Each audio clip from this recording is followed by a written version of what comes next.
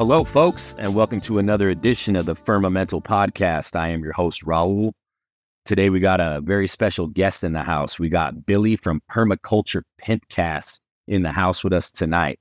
Going to be glad to share some information on becoming self-sufficient with you folks, because it's very important in this day and age that we live to learn how to take care of yourself and not rely on this system. So we also got Alex along with us for the ride tonight. Remember, go rate, follow the show, subscribe, share it with your loved ones, share it with your friends, help build this algorithm. Go check out the firmamentalpodcast.com. Up and running, still under construction. We're going to be adding some new features there. So let's just get into it tonight, folks. Why don't you go ahead and introduce yourself, Billy from the Permaculture P.I.M.P. Well, it's a joy to be with y'all tonight. In a nutshell, I guess you could say I'm a Christian American, heterosexual, pro-gun, liberty-minded permaculture designer. I guess in a nutshell, that's really what I am. What we do at Permaculture P.I.M.P is what we teach basically through our YouTube channel, which is called Permaculture P.I.M.P, and also our podcast, which is called the Permaculture P.I.M.P. And P.I.M.P stands for Permaculture is My Passion. Now, what we try to do is evangelize this magnificent design science that basically tells you and gives you a guidebook on how maybe you want to situate your house, how you want to grow your food, how you want to raise your family. And what drew me to this whole design science that we call permaculture is basically initially was a prime directive, which is basically at this very moment, take full ownership of yourself and your family. So in a nutshell, you're responsible for everything you do and fail to do. So that got my attention right off. And then when I found out the ethics of permaculture, and that's very simple too, it's earth care, people care, and the abundance given to the previous two. Now I could get into the weeds now. When people start asking for a definition of permaculture, you can ask about 100 different permaculture designers what that definition is, and they're going to give you 100 different answers. So I tend to stick with the prime directive and what the ethics are. So if you can work within that framework, you might be actually doing permaculture. But in a nutshell, what we do is basically take the everyday person. We got a how-to channel on YouTube saying, okay, here's how we raise all of our chickens for free. Here's how we raise our pork for 21 cents a pound. Here's how we raise basically all of our meat for free using waste streams that most people throw away. And at the same time, how we grow our food forests, how we take all these byproducts, how we have a farm that has zero waste, and we not only produce enough food for our family, which at the present moment is 5 and about to be 6, not only do we feed all of us for free, we have to give it away. That's what I'm saying. We've given away just this last year 3 whole pigs, and we show people how to process them. From the time that pig is born until the time it goes in the freezer, or the chicken, or the eggs, or whatever the case may be, we're showing people that it doesn't have to be difficult to do this.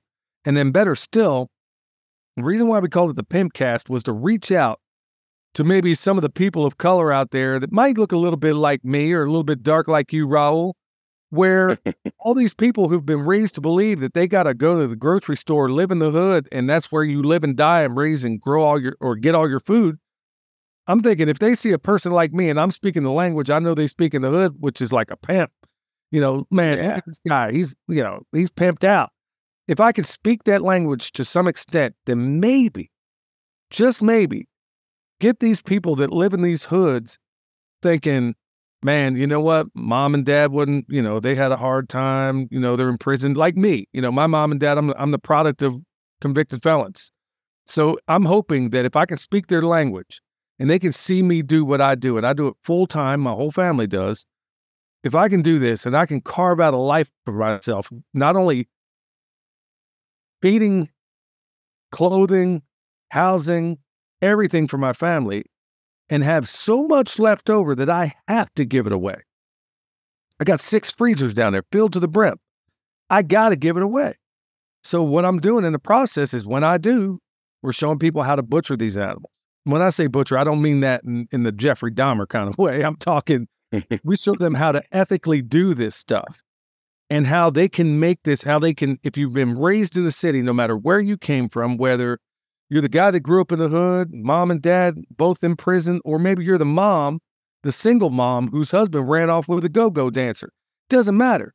We show everybody how to do this, and then we create as best we can these enclaves of freedom.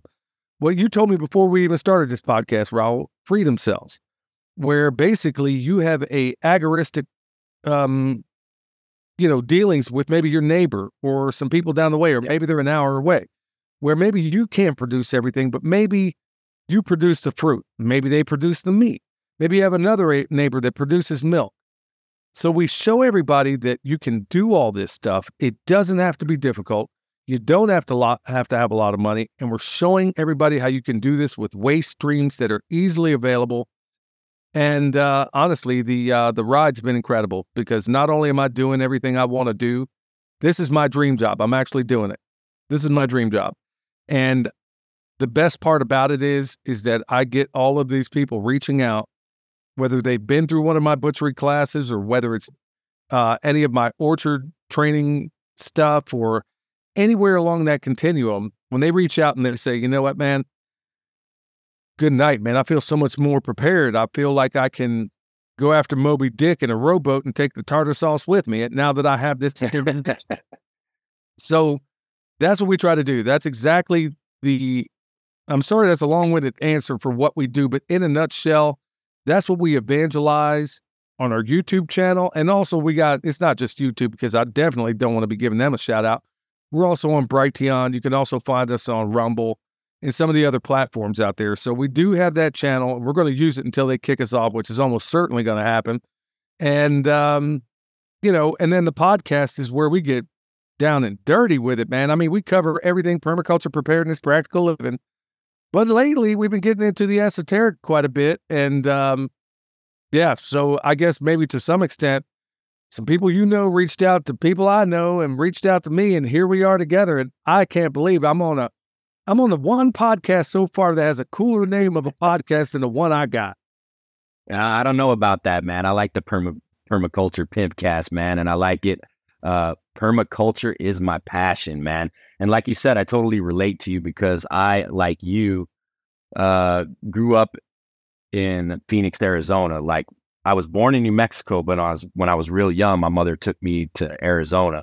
So I grew up in Phoenix, Arizona, and I grew up in a neighborhood where there was a lot of Black kids and a lot of Hispanic kids, but the Hispanic kids in my neighborhood were into gang banging, and I never got down with that, so I liked hanging out with the Black kids because I liked to play basketball. And, they always cool to me. They were out there at the basketball courts all day with their boom box, standing around kicking freestyles, so I got into hip hop at a young age and learned how to rhyme. And so I can totally feel how you can get down with the people and relate to them on their level. I think that's pretty cool. And, thank the Lord, man. It sounds like you're living a blessed life, and you get to live out your passions, and you get to help people, and you get to share your blessings with others, which is what it's all about, man. So hats off to you and what you're doing. Sounds like you're into some great things, and that the Lord's really taking care of you, man. So all praise due to the Most High. Amen to that, man. I'd be remiss. I'm glad you pointed that out, because I make no bones about the fact. That's why I always say, when I'm in the middle of these things, I always say that I'm a Christian, American, heterosexual, pro-gun, liberty-minded. So if anybody on that podcast doesn't like me, man, we don't have to spend another hour together, I kind of lay it out right there. But truthfully, I know that I did absolutely nothing to deserve the position I find myself in now. I do work hard. No two ways about that, man. I'm up at dawn, and I don't go to bed till after midnight half the time. So it does take a fair amount of work. But honestly, when anybody comes from a background like I have, you're either going to wind up, and typically, and this is a broad brush, but the Lord has looked after you when, like I said, you have mom and dad as convicted felons, and you're raised by your grandmother along with your 5 brothers. Typically a background like that is usually how a prison story starts. By everybody's metric, I ought to be scrubbing dishes and sing, but I'm not. The Lord was so gracious to take me out of, I'm not saying it was all rosy, and by no means was it. It took a lot of hard work. It took a lot of dedication. It took a lot of sacrifice, and it took a lot of mistakes. And I like to think that on the other side of that, man, the good Lord looked after me and maybe kind of put me in a position to where I find actually a little bit uncomfortable, where, I'm getting calls from throughout the world. Like right now, earlier, I got off the phone with some folks that live in the Congo. They got these marauding tribes coming in there, and they're wiping out their stuff. So they're wanting me to actually, man, this is going to sound wild, man. So they got these crazy tribes in the middle of Congo, which has been messed up ever since JFK was alive. Mm-hmm. And, here it is. I find myself in this crazy position where these people from throughout the world, the bishop of that church said, reach out to this guy. And they want me to go over there and design a permaculture, a place where they can not only provide their food, but also with my military background and the access to the things I have, that maybe we can secure these villages in such a way to where we can not only apply permaculture, but also the protection and overlay a bunch of different things. So, I would have never, even 10 years ago, I would have never thought myself in a position to where I can try to be a blessing to these folks, and do these things. And, my son, he's trained in Australia and all over this country. And, these opportunities and doors that have opened, the Lord will open them for you, but you got to wind up walking through them. And I think a lot of times, those of us out there, we tend to think that, this is the path I'm on. Well, I got news for you, man. There's still, to some extent, some degree of freedom. This is the only place in the earth. North America is one of the few places on earth where you can wake up one day, be one thing, and then decide at that very moment that I'm going to do something else. And that's exactly what I've re-identified myself a number of times. And I know that you have as well, based on the story that we had before we even began this podcast. So I guess that's a long-winded way of saying the Lord has a strange way of guiding you into places that you never even knew was possible, and doing jobs that are undreamed of in my world. So I'm thankful to be here, and I'm thankful to be with you, man, and thankful to be on a podcast where, for the first time ever, man, I'm not actually talking completely about farming. I guess we're going to get into some weird stuff tonight. Yeah, I was actually going to ask you a little bit about that because, like I said, before we hopped on live, I was telling you that this is the first time I started some gardens at my house, and I think we as Americans, at least I'm speaking for myself right now and my family, is I got a 3-bedroom house, right? Decent sized little garage, but my yard's huge. My front yard, both sides of my house, and the backyard is huge, man. And I have a lot of unused space, but I'm a dog lover, so I got 4 dogs. So I had to erect a fence to keep them out of this garden area that I'm doing. But I think I have so much unused space that I could actually be utilizing for something. Like I've been thinking about getting chickens, and starting a chicken coop, and trying to get have fresh access to fresh eggs and other things that we could do to become more self-sufficient. And I would definitely, man, I mean, that would be my dream. It would to buy some land out if it's in New Mexico, I like the northern part of the state where the woods, the Sagada de Cristo Mountains and the Rocky Mountain Range. I love all that area. I love the forest, I'm an outdoors person. So it'd be my dream. And my girl's family does have about 237 acres in northern New Mexico. And then my best friend, where I store a lot of supplies and food and stuff that I've stored away for a rainy day in case crap hits the fan. He has about 250 to 300 acres, and he has cattle, he has pigs, he has goats, he has chickens, he has ducks. So I think we could maintain self-sufficiency, right?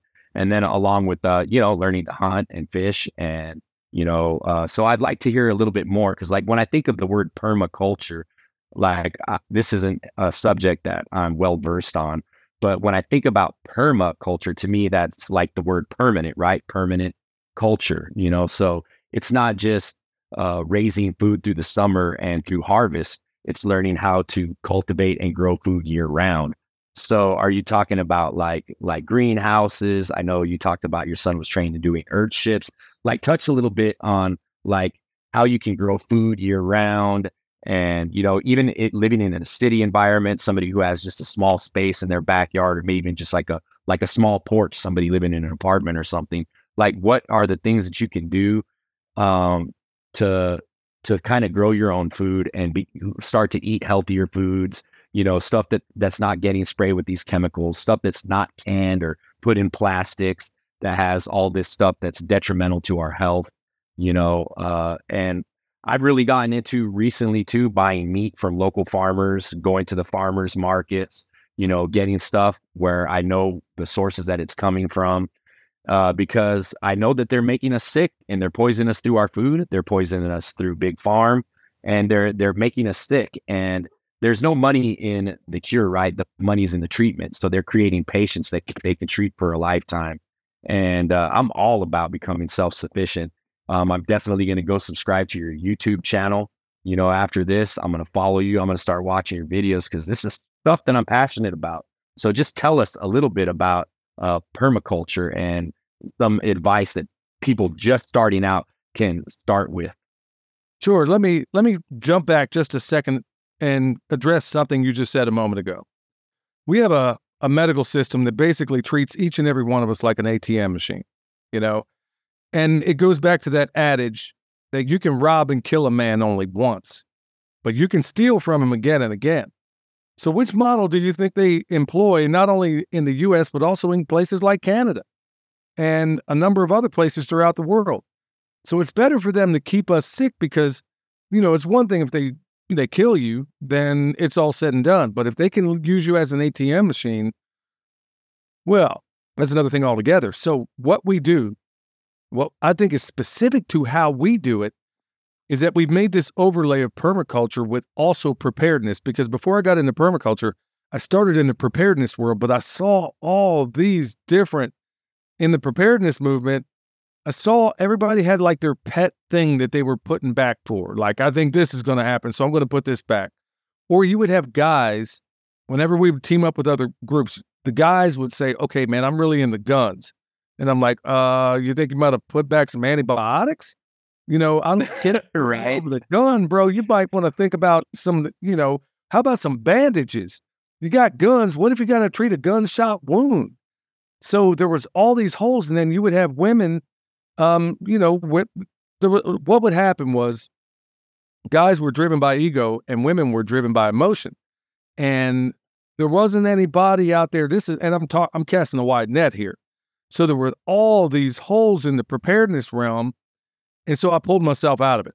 And then I discovered permaculture. And I'm like, oh, okay, this answers all this stuff. So how do I overlay my military background, my preparedness background, and also my permaculture background? And I just got a book that just came out the other day. And my next one is going to be about permaculture preparedness, at least to some extent.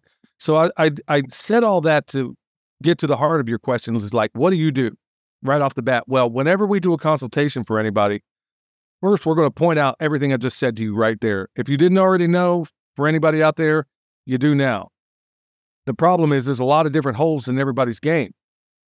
So what's the first thing we do? We hit the preparedness quotient before we even talk about permaculture, because really permaculture is preparedness. I'll cover that in a minute.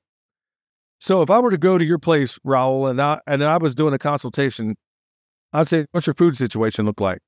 And then you're going to you're not really going to know what I mean, but what I'm going to specifically ask is, if things were to drop right now, how many days could you go without having to go to the store? If you couldn't go to the store, let's say it was the worst that happened. Let's say it was an EMP. Let's say it was this. Let's say it was that. Let's say it's the latest, contrived pestilence that they come up with. Whatever the case may be, let's say you can't go anywhere. Well, how long could you go?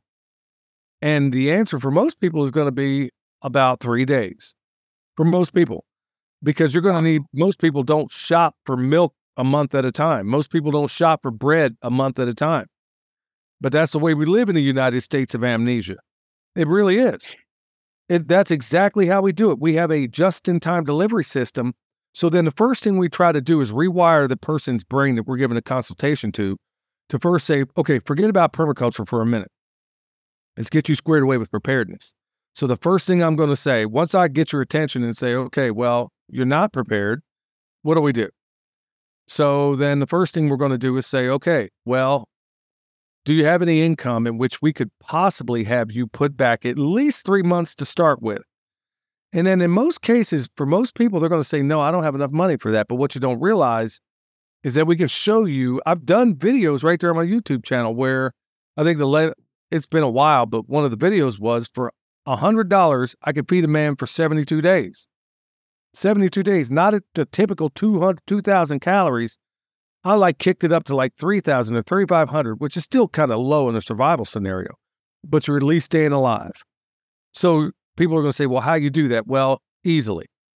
Even right now, okay, let me back up a little bit. You could go to Sam's Club. I don't know if they got those up in Canada, but you can go to a Sam's Club or a Costco. You can get a 50-pound bag of white rice that will keep forever and a day if you store it right. You can go up there and get that for about $20.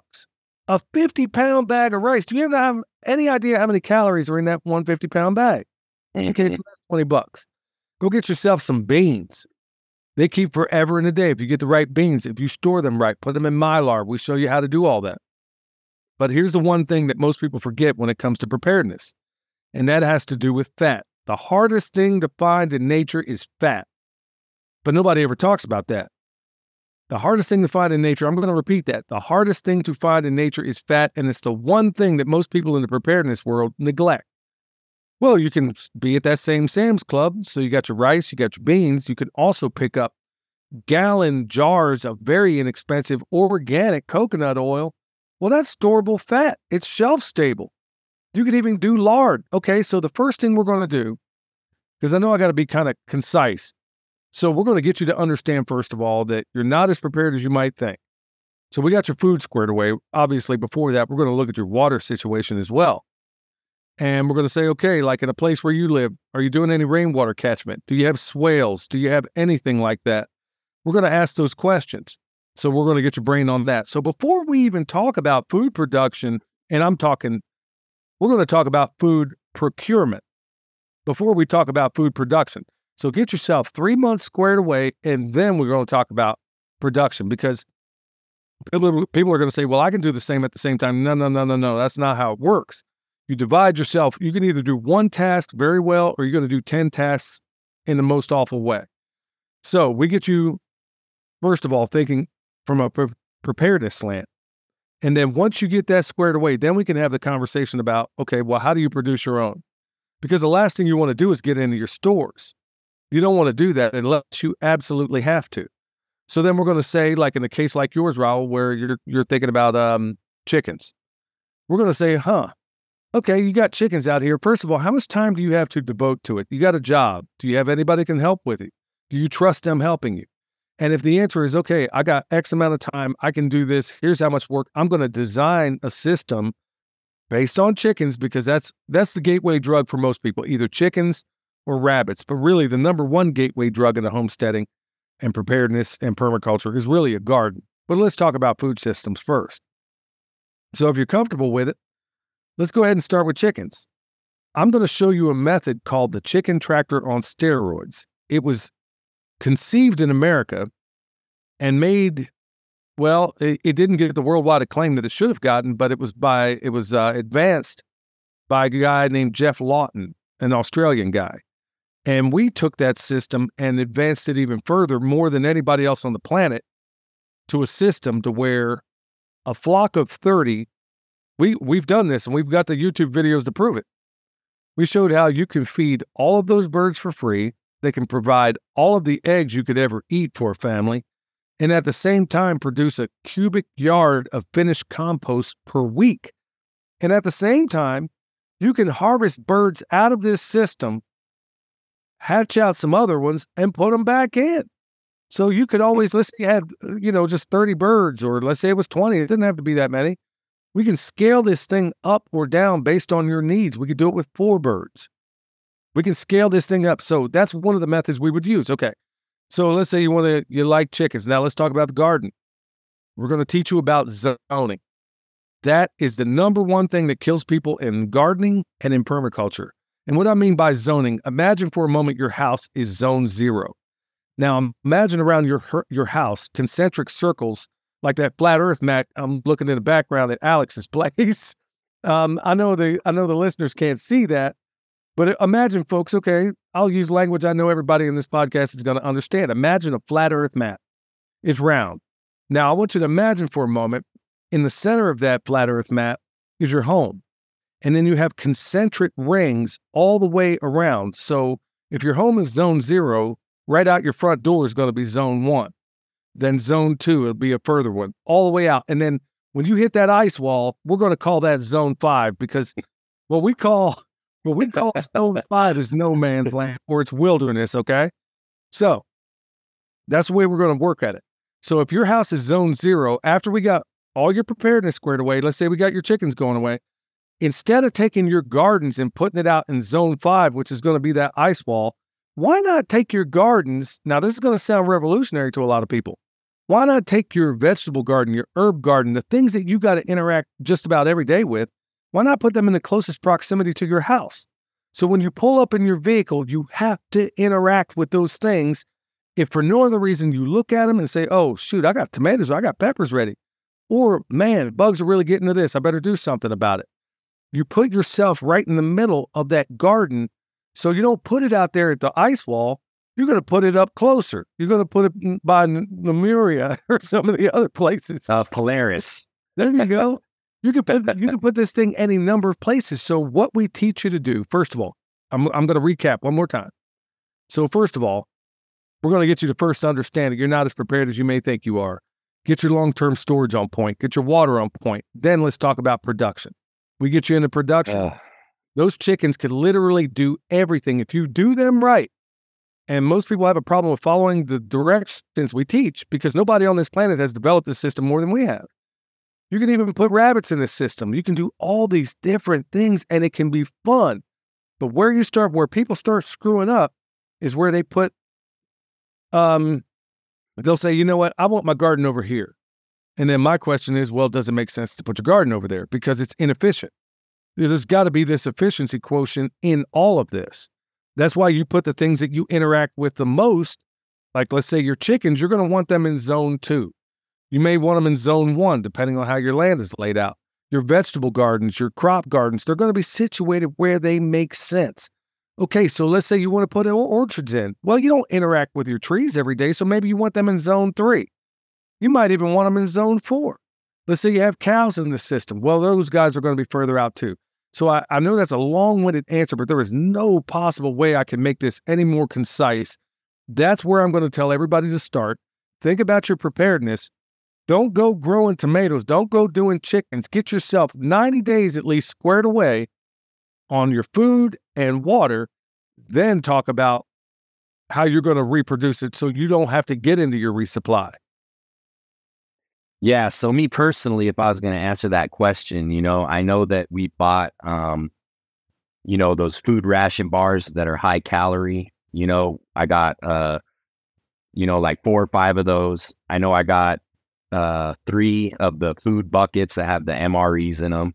I got a 50-pound, I don't know if it's a 50-pound, but it's one of those large, black, big, tough plastic rubber boxes with the lid that snaps on, filled with canned food, rice and beans. And I'm just thinking though, I got 3 kids at home. I got 4 in total, but I got 3 kids at home, and then myself and my girl and the pets. We got 4 dogs and 2 cats, but 1 cat hasn't come home in a couple weeks. Worried about her, but sometimes they do these things. They just show back up later, but not to fall off topic, but I just thought about my cat. I haven't seen her in a while, but I think I definitely would have to tell my kids, like, hey, dude, like, we got to cut it back. We have to learn to conserve. We can't eat as much as we usually do. You got to scale it back to make things last. Because if the supply chain breaks down and we can't get out, and we can't make access to these stores, like, what are we going to do? We can't just sit here and just because you're bored, eat out of boredom. Because I know the kids do that, right? It's like any little type of hunger pain, they run to the kitchen and they don't just get a little cereal bowl. They want to get the Tupperware bowl and fill it with half a gallon of milk and a whole box of cereal. It's like, no, we got to learn to ration these things out and make them last. So and kids grow this, so they just want to eat all the time. But I think about it, man, and I'm like, could I make it 3 months? Like, my problem would be the water. The water thing would be a big issue with me because I live out here in Albuquerque, which is high desert. Rain is at a premium. We don't get the kind of rain that you guys get where you live. But that's one thing where I'd be screwed, like let's say, tap water's garbage. We know this. But how could I, if the tap water was still running, like how could I purify it and clean it? Like, yeah, I got life straws. Yeah, I got, those tablets that can clean water or whatever. But I think the big thing for me that I need to think about is probably doing one of those water storage tanks, collecting as much water as I can, or even filling them up while the tap's still available, and at least having that to use for my plants, for my garden, for my animals. And then if we need to use it to cook or whatever, we could purify it and use it. But like the water thing, I definitely, hearing you talk about that, I'm like, yeah, I'm totally unprepared when it comes to my water situation. The food thing, I think I could probably eke it out, maybe a couple months, man, if we're being frugal and not overeating, you know what I mean, and keeping it to 1-2 meals a day. I mean, this is under the harshest of circumstances where I'm just stuck in the city, because really my plan would be to get out of the city and go to where our family's land is up north, or where my best friend's land is. And I think you have a lot better chance of survival out there. And my buddy, he's a rancher, so he knows how to cultivate and farm. And another thing that I've been hearing about is like aquaponics. Like, it'd be cool to learn about aquaponics and some of these other food systems. I don't know if do you do any aquaponics yourself? No, we don't. There's a reason for that. Because we don't have to, not in this environment. I mean, Okay. water, we got water coming out of our eyeballs up here. We got streams everywhere. We got trout everywhere. We have, um, when it comes to water, you could almost take it for granted here. So we got exactly the opposite problem of you. Mhm. Okay. But as far Yeah. as No. aquaponics, I'm sorry, but to your point, I'm sorry. As far as aquaponics, it really doesn't make any sense for us to do that in this environment, because we can literally go down here, hit a stream, and I also have a little bit in terms of I'm always asking myself, would this system work if I didn't have any power?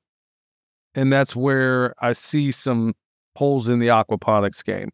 So I'm always Yeah. trying to put in systems that could run with nothing more than elbow grease. Yeah, that makes total sense. And I always think, hearing you talk, and thank you for these long-winded answers, because it makes my job easier. I love it when I have a guest that can just go off, and I can sit back, and makes my job easy. So man, I love it, man. They aren't long-winded answers. I love the detail that you're giving us. But even thinking about, like you were talking about how men are ego driven, and women are drove by their emotions. And I always think about this because I even got obsessed with that stuff, working in armed security, and having an uncle that I was blessed with, that does reloads. And I was able to, he recently fell. He's in his 80s, man. He was still going out to the shooting range with me, 2-3 times a month. And we were, getting my practice in, and we were able to, I didn't have to burn through my own personal staff because he does reloading.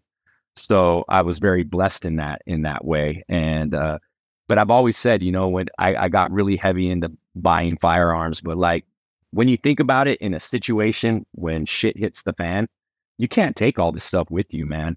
Like, you cannot take all those guns. You know how heavy, and how you got to really think. If you're thinking in a survival mode, you got to put priority where, what's the most important things. And I think people neglect, just like you said, like having a viable first aid kit, you know, having the right clothes packed and prepared, blanket, hygiene supplies, food, water, your pets.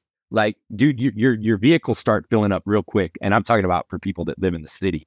You're blessed to live out in the countryside, and have a piece of land. That's eventually what I want to get to. That's eventually what me and Alex have even been talking about doing, is putting our resources together, and doing these things together, and going back to like where we can pull from the system and do like trade and barter systems. Like, hey, you're an electrician, you're a carpenter, you're a mechanic. I need this work done. Hey, in return, I know how to do this, or I've cultivated this food, or I've raised this meat, or I I shot and killed this elk and I butchered it for meat, and I'll trade you this for that, you know?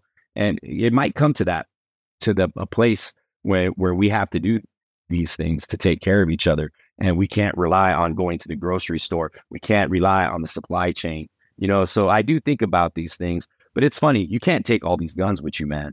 And like, and if you could have all the guns in the world, but if you don't got ammunition to put in your guns, it's just a blunt object, you know? So really what I've done is I stopped buying guns. And when I have extra money, I buy things like, you know, silver and gold, or ammunition to put in those guns, or food, or man, I just really need to get my water game right now talking to you though. And sorry, I'm going off, but dude, I got all these thoughts running through my head, and I kind of want to let you know where my situation is at. But it's funny because people don't prioritize these things. They don't think about events that can possibly happen, and how prepared are you. The one thing that I will say is, being a conspiracy theorist, at least that's what they'd like to call us. I don't like that term. They came up with that term when JFK got assassinated to discredit people that were questioning the narrative, right? They're like, wait, this doesn't make sense. And they're like, oh yeah, crazy conspiracy theories. You know, that was made up by these 3-letter organizations that are corrupt, you know, that we need to dismantle and get rid of, you know? And so I don't really like that term, but that's what they would call us, right? And bro, it's really important to understand that these things very easily can happen, and that you might think that you're prepared, but you're not as prepared as you think of. And there's more that we can do. And it's not to be that we're worried. It's not that we're living in fear, because God told us, he commanded us, do not fear, right? 365 times to be precise in the Bible. Isn't that funny? One command for every day of the year. I think fear is the way that our controllers has exacerbated so much control over us, because we have to succumb to our fear. And I think it was Thomas Jefferson that said, any man that would trade protection for freedom deserves neither, and will end up losing both. And that's the way I look at these things. But we got to live in reality. But at the same time, it's better to have and not need than need and not have. So I'm totally down with what you're doing. I'm definitely going to go be checking out your YouTube channels. And I'm glad to meet you. We got hooked up through our show producer, Claude. And it's funny, we were talking before you came on, and I was like, man, wait, I heard of you, man. You were on Tony Merkel and the Confessionals.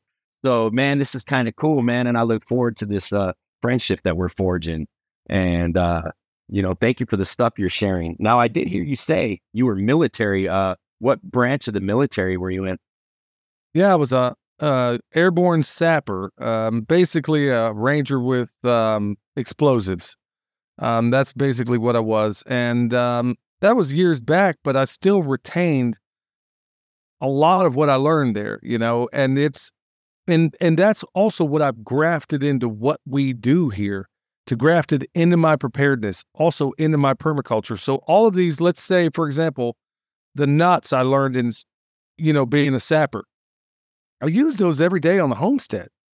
Well, that's also a preparedness tool, you know, and I just want to hit for a moment on your point about the conspiracy theorists, you know.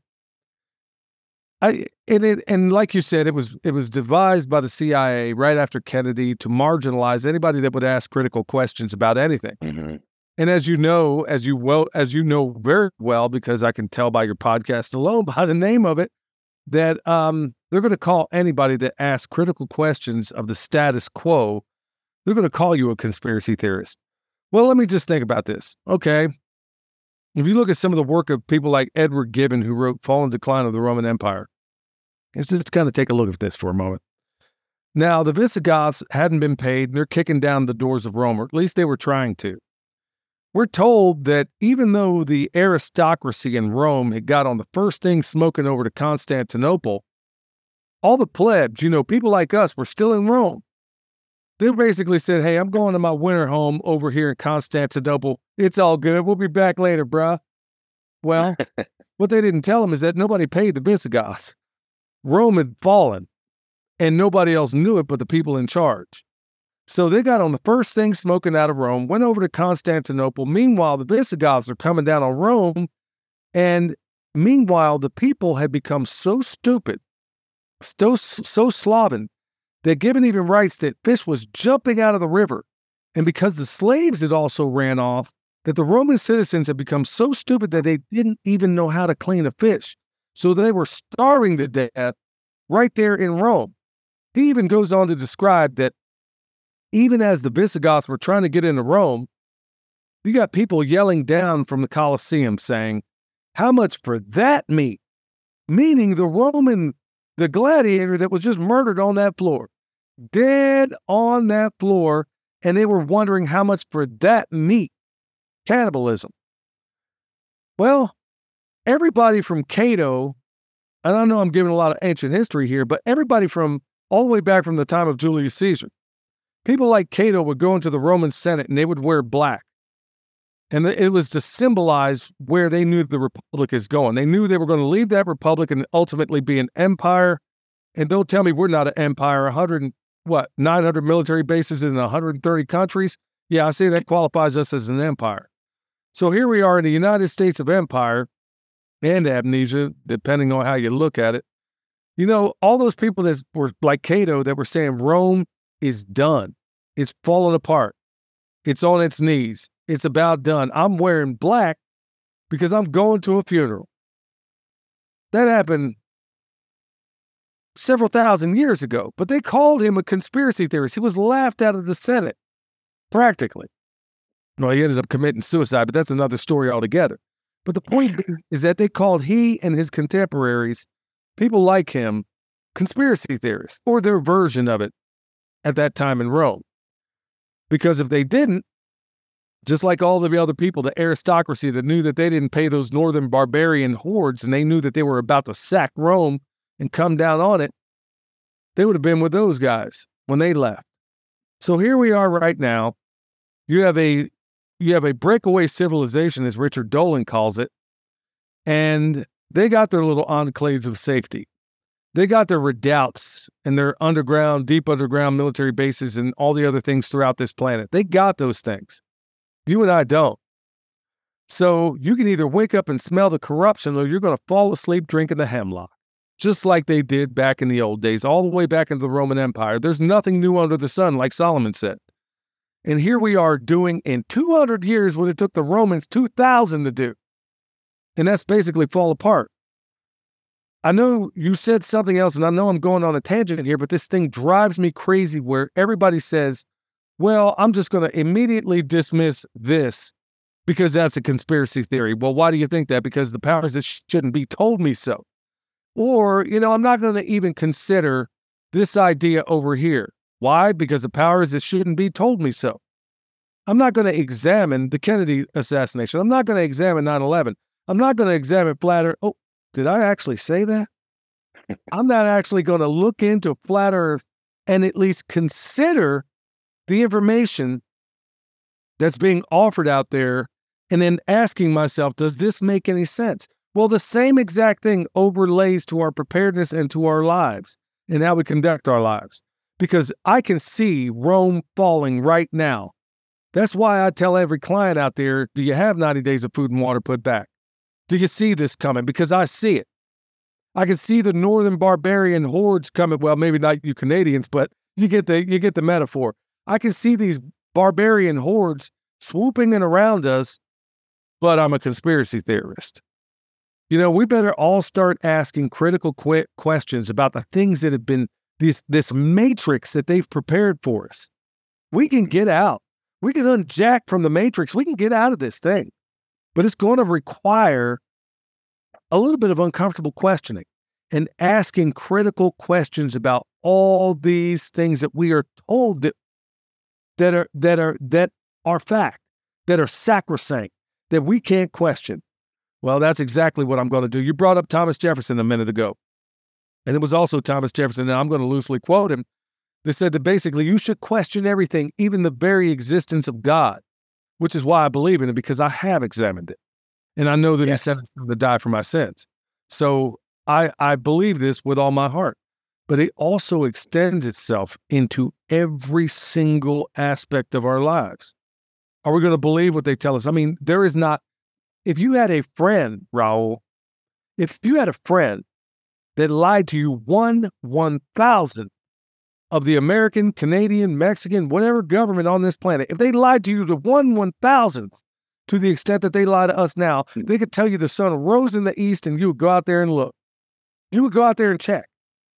But we're so easily spoon-fed these lies from the powers that shouldn't be, and we don't even question it.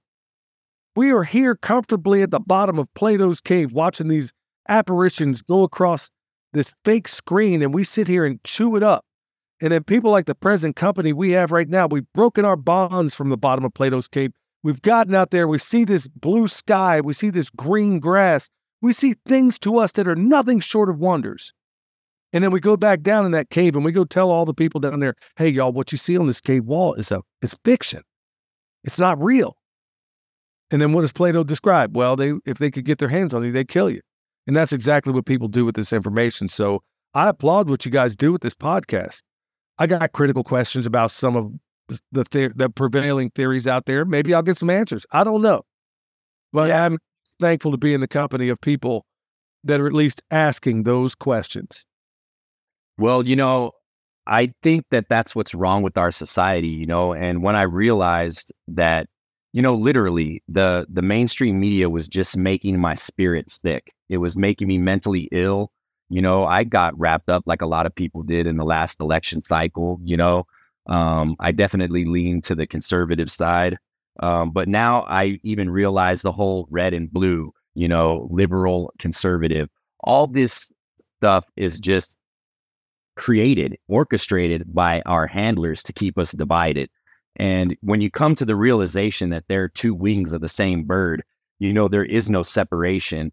It's total corruption at its highest forms. And Jesus warned us about this, right? We battle powers and principalities in high places.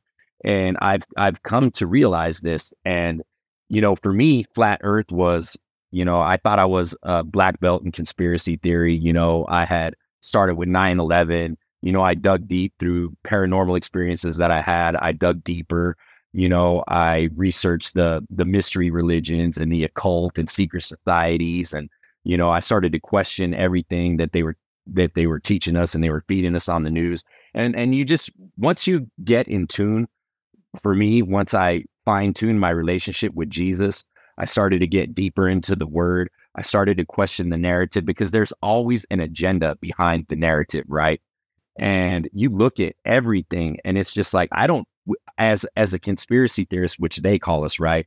I get frustrated with people. I'm like, how can you not see this? How can you not see through their lies? Like these people are fork-tongued liars. Like everybody that works in the mainstream media should be ashamed to call themselves journalists because they're not journalists. They just regurgitate information that they're told to regurgitate. They're not bringing us, it doesn't matter what news station you watch. It's the same broadcast on every station with a different spin, but they're all preaching the same thing. And it's all fear driven. And people have succumbed to their fear. And I tell people, you need to shut off. The first thing you need to do is shut off the tell lie vision and start to think for yourself and look at this stuff. I mean, the pandemic, I think, woke up a lot of people a lot more people are woke up. I think the enemy overplayed their hand. I think that, more people are starting to question what's behind this. We got people out there, though, that I hate to call people sheeple, but there's a lot of people that are just going to fall in line. There are going to be people that will line up for the FEMA camps. There are going to be people that are lining up for that next jab. And we're over here trying to sound the horn as God's watchmen and warn people and tell them like, hey, have you really looked into this stuff? Like we're trying to, but people don't want to hear it. Some people like it. I guess ignorance is bliss, right? And that's what's so frustrating. But that's why I feel so passionate about this podcast and the things that we're doing, because it is important. Like I might not be able to lead you to Christ. Maybe I can. I know that I've touched people and I've led people to Christ in my personal life, and I know we could do it through the podcast. But, that's great. I'm all about saving souls and introducing people to the living God, Christianity, the one religion where God actually comes and his Holy Spirit lives inside of you. There is no other faith in the world like that. It is the truth. It is my truth. But I'm not one of these people that's going to shove it down your throat. What I want to do, though, is present you with this information, get you to question things. And if you can get people just to question things, that's where we begin, right? And I think what's wrong with our society is we got a lot of good people out here, but they're sitting around doing nothing. Well, we've come to a place in this game where we can no longer just sit on the sidelines and spectate. If you're going to spectate and you're not going to get involved, I mean, I look at this radical stuff that they're pushing on our children. If you would have told me, I was born in 1978, so I grew up through the 80s and 90s. If you would have told me that we would have 5-star generals that are transgender, and we would have, tranny story time for children, and the number one rapper would be a gay rapper, and that rides a stripper pole and jumps on Satan's lap and gives him a lap dance. We live in a society where, like, we as spiritual people know, like, dude, these demons are no longer hiding. They're out here in plain sight. They're parading right in front of us. They're not no longer ashamed. Like, they kicked their game into high gear. So we as God's people, we need to kick our game into high gear. And I'm no longer spectating, whether it's starting with politics on a local level, because let's be honest, man. People say, oh, we're going to vote harder this next election cycle. Like, look what they did this last election cycle. You don't think that they're capable of lying, cheating, and stealing? What do you think's going on with our southern borders? What do you think that's going on with all these agendas? What do you think that's really going on in Maui?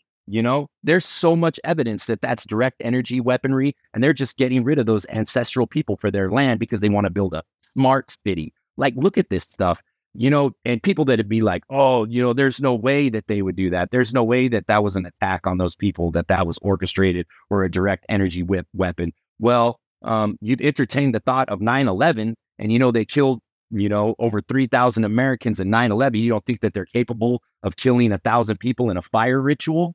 Like, you better wake up. Like, people better wake up and look at what's going on. And, I'm grateful that I had this relationship with the Lord. I always pray for knowledge. I pray for wisdom, and I pray for the spirit of discernment is very important, and you got to ask to see through things. But the number one thing, and this is my key, this is what I found when I disconnected and I said, I'm shutting off the television. I'm not going to listen to the I'm not saying that I don't want to know what's going on in the news, but I'm going to go to sources that I find reliable. I'm not going to go to Fox. I'm not going to go to CNN. I'm not going to go to ABC or CBS. I have people that I know are reliable sources that do their homework, and I'll listen to what they have to say. And if I have something that they are saying that I question, I'll go dig in it myself. But I mean, it starts with realizing if people would just shut that off and think for themselves and live day by day and just focus on building positive interactions with people one day at a time and impacting the world around you and who we have contact with, and stop listening to that stuff and stop living in fear, we could actually change our world. We could actually change our community.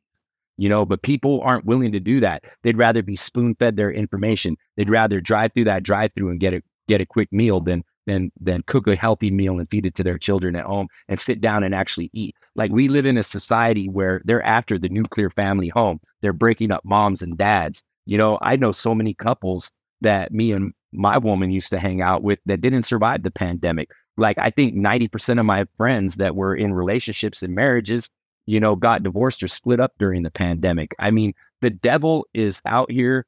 He's on the prowl, and it's time that we start to form back together. And I see a huge movement of the Holy Spirit, and it's podcasts like yours and podcasts like mine coming together, and our listeners coming together, and them taking this information and sharing it with their loved ones. I mean, that's the way we have to get it out there, right? We have to fight the enemy with his own tools, because everybody says, they think David slayed Goliath with a rock.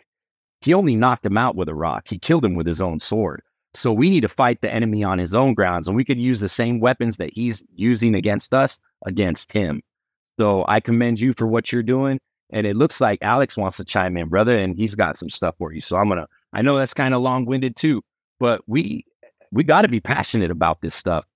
We have to, because it's life or death right now. We're in overtime, and I'm not losing this game. Right on. Hey, Billy, I did have a question. I mean, I have an electrical background, so I really want to know about generators, how much gasoline, how much diesel you have, if you do any kind of wind power or solar, or if you actually have anything in your creek, like a water generator or anything like that. That stuff really interests me a lot. Yeah, I also have an electrical background. I'm a International Brotherhood of Electrical Workers journeyman electrician. So, Me too. uh, Wow. well, local 124, Kansas City. That's where I've been a member in good standing for a long, long time. So I didn't realize you're also IBW. What are the odds, huh? Pretty cool. I was a power electrician for 10 years in near the Arctic, if you can believe it. We got to get into that. With regards to yours, I'm trying to go as low tech as possible regarding everything.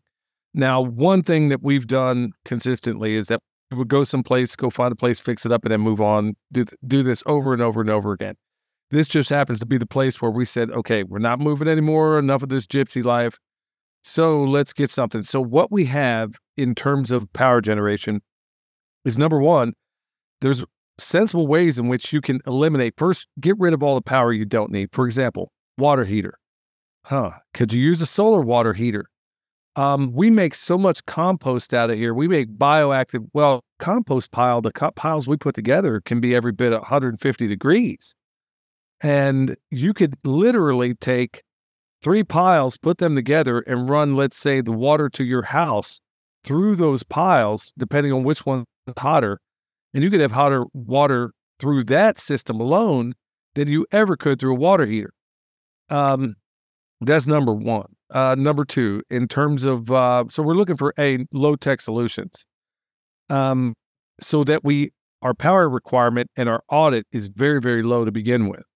So if things do jump off, okay, it's, let's say it's dead of winter. I can survive a summer here, okay? It really doesn't get above 90 degrees where we are. In fact, this whole summer, it hasn't gotten any higher than 88 so far. So in my place, I'm thinking, okay, well, winter's my biggest threat. Well, what if you have electric heat? What if you have gas heat? Can't rely on those things. So you better be thinking about wood heat. And do you have a wood heater that can heat the entire place? And can it do it passively? Can you do it without having to force air? So that's another thing to consider. It's a matter of getting all these different things off of the power in every possible way we can. Now, I'll talk to you about all the freezers we have down there. Well, that's a problem, right? Unless you're like us, where you're freeze drying meat, meals 24/7. That Harvest Strike freeze dryer that thing is doing its work. So we have an enormous amount of food put back in the form of freeze dried food, which, it doesn't depend on refrigeration. As far as power generation that we have we have a couple of generators. We also have some solar generators that are sufficient enough to really power. Well, I haven't really put it to the full test, but honestly, if I were just going on the solar generator, long term, you might get a week out of that at the most. But we're honestly gearing ourselves up to be as low tech as possible. So, we have, as far as cooking, think about things like a sun oven, or, if you're in a tactical environment, and don't think, folks, if things get stupid enough and they jump off, well, that just became a tactical environment. So that doesn't mean you just go putting out a fire. You don't just build a fire anywhere in a tactical environment.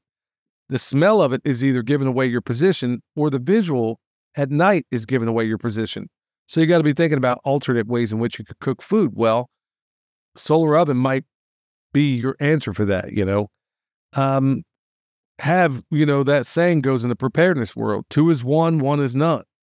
So we want to be thinking about those things as well. So, but the biggest thing is right off the bat is redundancy and finding out how you can eliminate certain items from the grid. And that's exactly how we work. And that brings me right back also, I know you didn't ask this question, but this is why we also get people to concentrate on dry goods. Raul, a little bit ago, you were asking about, or you were saying that you had these buckets full of MREs and all this and that.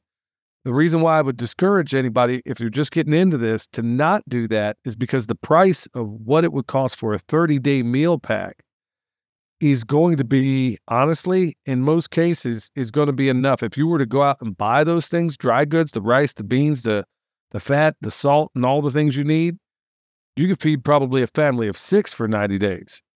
You really could, for the cost of maybe not just one of those buckets, but when you pay for that convenience, it's going to go much further. But when it comes to reconstituting this stuff, going right back to your question, Alex, is that we want things that we can reconstitute without giving away our position in a tactical environment. So if it's freeze dried, you know what? Just need to put a little water in there. Okay. When it comes to if I'm going to cook a real meal, well, do I need to turn on the electric stove or a gas stove? No. Well, if there's any sunlight out there, I want to use a sun oven. And worst case scenario, I'll use fire. There's even another thing out there where you can take these fire bricks, you stick them into whatever fire you have, you get that thing smoking at like 600 degrees. You stick it down in this little container, put your little crock pot inside that container, cover it up, and then bam, 10 hours later, 8 hours later, man, you got a fantastic meal. So there's all kinds of friendly tech out there like that. But number one thing is try to audit your energy and eliminate as much of it as you possibly can. You said an Earthship a moment ago. They have a really good design for a solar water heater. And I know they work up in Canada. Even solar greenhouses that work up in Canada, like the Chinese models that they have up there, or Wafatis or anything like that, they're used all over Canada right now. I know that for a fact. And they work extremely well. They face south. Or if you're in a more arid environment, you guys live in very, very different environments. So, Raul, in your case, you're going to want to design things a little bit differently, but you're generally going to look at the same things. Try to get yourself as off the grid as you can possibly get and ask yourself, and that really comes down to look at the power to go. That's why I always tell everybody to prepare for an EMP. Why an EMP? Because it's the work of all the disasters out there in our Western culture. If you prepare for that, then you're pretty much prepared for pretty much everything else. You really are. I mean, you think of all the other potential disasters that could go on, but if you have no power, man, I'm telling you what, you got 72 hours to get where you're going, or somebody's going to knock you over the head with the water bottle you got. So I hope I did at least a somewhat adequate job of answering your question there, bro. Yeah, I'm assuming that you're not going to, you're trying to low tech it, so you're not going to do battery storage by any means. I mean, no, there is some to a certain. Actually, we do have batteries. I intentionally, I'm glad you brought that up because we do our animal systems. That's another thing we do. Okay, instead of using cows, and I got rid of the cows because they give away your position. I'm always looking at everything from a tactical lens. So I'm like, well, what can I use that can produce even more meat and it's easier to hide should I require it? And that's going to be sheep and goats. So we stick, and plus I prefer the meat of sheep, especially hair sheep, more than anything else. So we run those systems. We keep these animals contained in their grazing cells, through our permaculture grazing cells, with batteries. And those batteries are hooked to a solar charger. Or we could take those batteries to cycle them out, go get them recharged up on, it could be our, any number of means in which we can do that. So we do have a means to go ahead and recharge batteries, and we do rely on DC systems for certain things, whether it's pumping water to a certain extent to get it in a holding tank, or whether it be looking after our animals. I intentionally put in DC systems. AC systems are pretty handy, but DC systems, at the end of the day, it's the best in the grid down scenario because I can find a way to charge this battery. All I need is a solar panel and a diode, and I can make sure this thing's charged it. At the end of the day. And that's why I'm trying to lean towards DC systems, batteries to do the best I can. If it got that stupid, we got plenty put back in terms of batteries, but I'm not counting on the regular creature comforts. If I'm to that point, then you know what? It's hunting out of the woods. It's, looking after our animals the best we can. And when you have ruminants, they're eating grass anyway, so I don't need to give them much else. We raise our chickens for free with, and we show people how to do that. So we also built in redundancy. Now, it does require, I will say, for anybody looking to get into this lifestyle, it does require more elbow grease. The more reliant you get on nature, the more it requires out of you. So we didn't get that. Could you try again? I don't know if you guys heard any of that. Yeah, Google's listening. No problem. Are you guys hearing this? Yeah. What? I don't know. Oh, man. I'm not even touching this thing, man. Hey, Yeah, dude, me either, bro. Jeez. I'm just on. Couldn't hear what you said. Who? Where's that coming from? Is that on your end, Alex? No, that's Billy's. That's Siri on his end. It's on my end, bro, and I haven't touched anything. Wow. Yeah, we got some paranormal stuff popping off here on the Firmamental podcast, Firmamentalist. So, yeah, that was unintended. That's not scripted. that. I'll be honest with you. That sort of thing has happened. In fact, we've had some other weird things go on with our Roadcaster and all the other stuff in our podcast. And I remember seeing L.A. Marzulli talk about doing this once in a video where he prayed, where they were trying to get this alien implant out of this old boy, and they couldn't find it. And then he prayed that the Lord make it visible, and then bam, right on the spot. We've had to do the same thing right here in the studio, where we've had friends of Tony Merkel on before, and then some weird things start jumping off, and we pray, and then it's curious how those things just scatter, with the presence of the name Jesus. So, Yeah, amen. So, yeah, that was pretty wild where that came from. So we rebuke any evil spirit in the name of Jesus Christ right now. Amen. So, yeah, and I'm really good. Really good. I'm sorry? I said, thanks for your answer. That was really informative because that was like really, all this stuff is fascinating to me. I'm like, man, I'm actually excited to like look at all your videos and like get in on this and start doing something like this. I just got to convince my wife to stop living the luxurious lifestyle I provided to her and switch up Yeah. the lifestyle to something different. Well, the hardest thing when you get into this is you realize, and I don't know that it's necessarily hard. I didn't grow up doing this. I had to learn these skills along the way, and thankfully I did it at a time in the world where things weren't as nearly as consequential as they are right now as far as getting things wrong. And I became unafraid of making mistakes. But I got to say, man, I'll tell you what's beautiful right now. Like right now, we have food forests, we have orchards. Peaches have come and gone. I'm out here picking my own peaches. I'm out here picking my own blueberries. Pears are just about ready. We got apples that are going to be later on. We set up these systems to where we have fruit. And, the cool thing about apples is that it's the last fruit that comes out. So you can have that all the way to November, but we grow the kind of apples that'll keep for almost a year. Wow. And they stay fresh.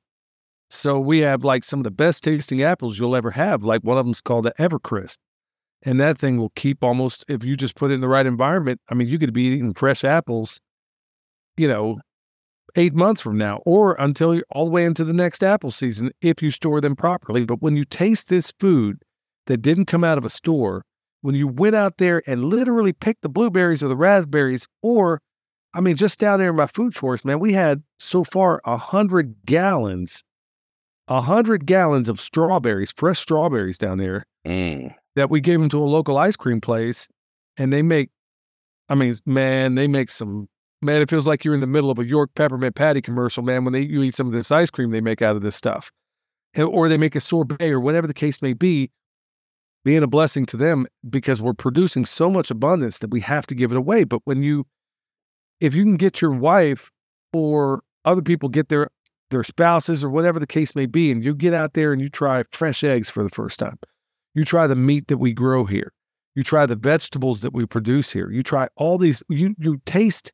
When people realize, hey, every apple you buy in the grocery store is a year old, and then you compare that to one that you just picked off the tree, it tastes like a Jolly Rancher. It really does. You don't realize how lifeless and how flavorless this food is. Yeah.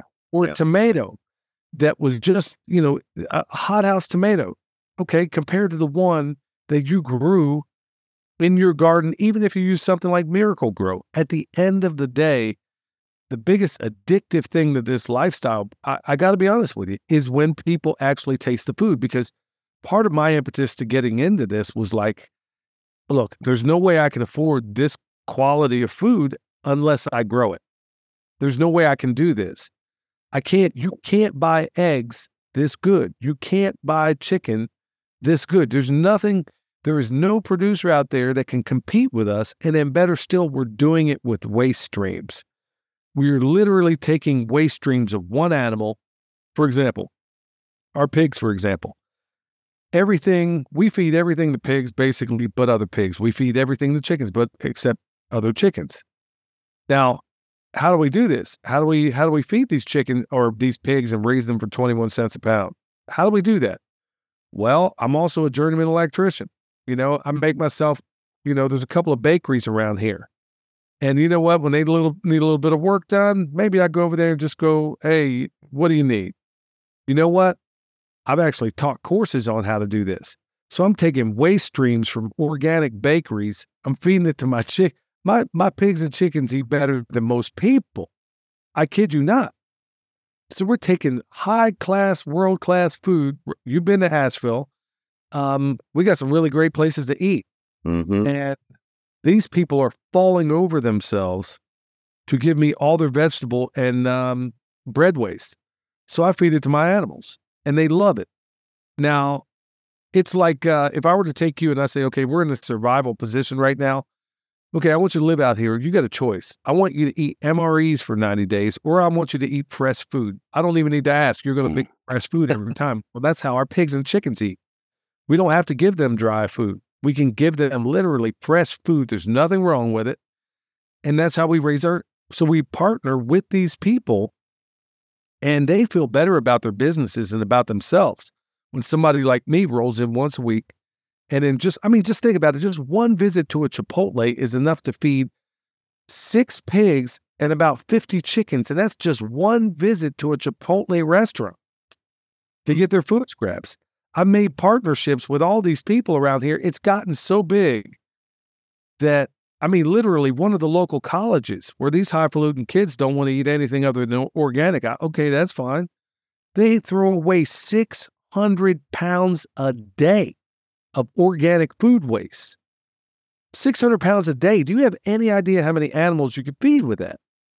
Wow. This is saying if we were to just do simple things like, oh, here's an idea.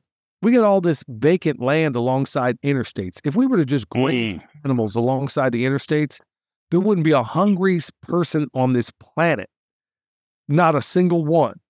If we were to just graze the side of interstates, all we'd have to do and do a high density grazing model, like we'd have and this is exactly how you do it on a farm. So we'd have our cows go through first. The grass is up this high, the cows eat it down a little bit. Then we run our sheep through it. They eat it down a little bit more. Then we run our ducks through. They eat it a little bit more. Then we run our chickens through. They eat it down even more. And then if you want, you can run rabbits all across the same ground. And you don't come back to that ground for 90 to 180 days. They could go down one side of the interstate, turn around, and come back. Yeah. And it feed entire communities. And it's amazing how complex these issues become, but the solutions are embarrassingly simple. They really are. And this is what we're trying to bring to bear. So instead of all these people throwing their stuff in the trash, I'm like, hey, you know what? The Permaculture Pimp Daddy here has got a solution for you. Let me go in there and swoop in once a week or whatever. And then from time to time, you know what? Like the people I work with, when I process a pig, guess what? I drop off some pork chops. You want some fresh eggs? Okay, got you covered. Because for a time there, we're producing so much eggs that, you know what? Okay, so what do we do? That third ethic I was telling you about, giving it to the previous 2, we got earth care, people care, and excess given to the previous 2. Well, we were producing so many eggs that we were giving it to our dogs. That's what we feed our dogs is eggs, raw eggs. And it's the best dog food in the world. So our chickens produce so much, have had to produce so much that we got to give it to our dogs. Or guess what else we could do with it? We could feed it to the pigs. So you could have this self-licking ice cream cone, so to speak, just using methods that already exist. These are not difficult problems. It just takes a community of people like you guys were talking about meeting up. Man, you guys could really design an incredible system where everybody would benefit.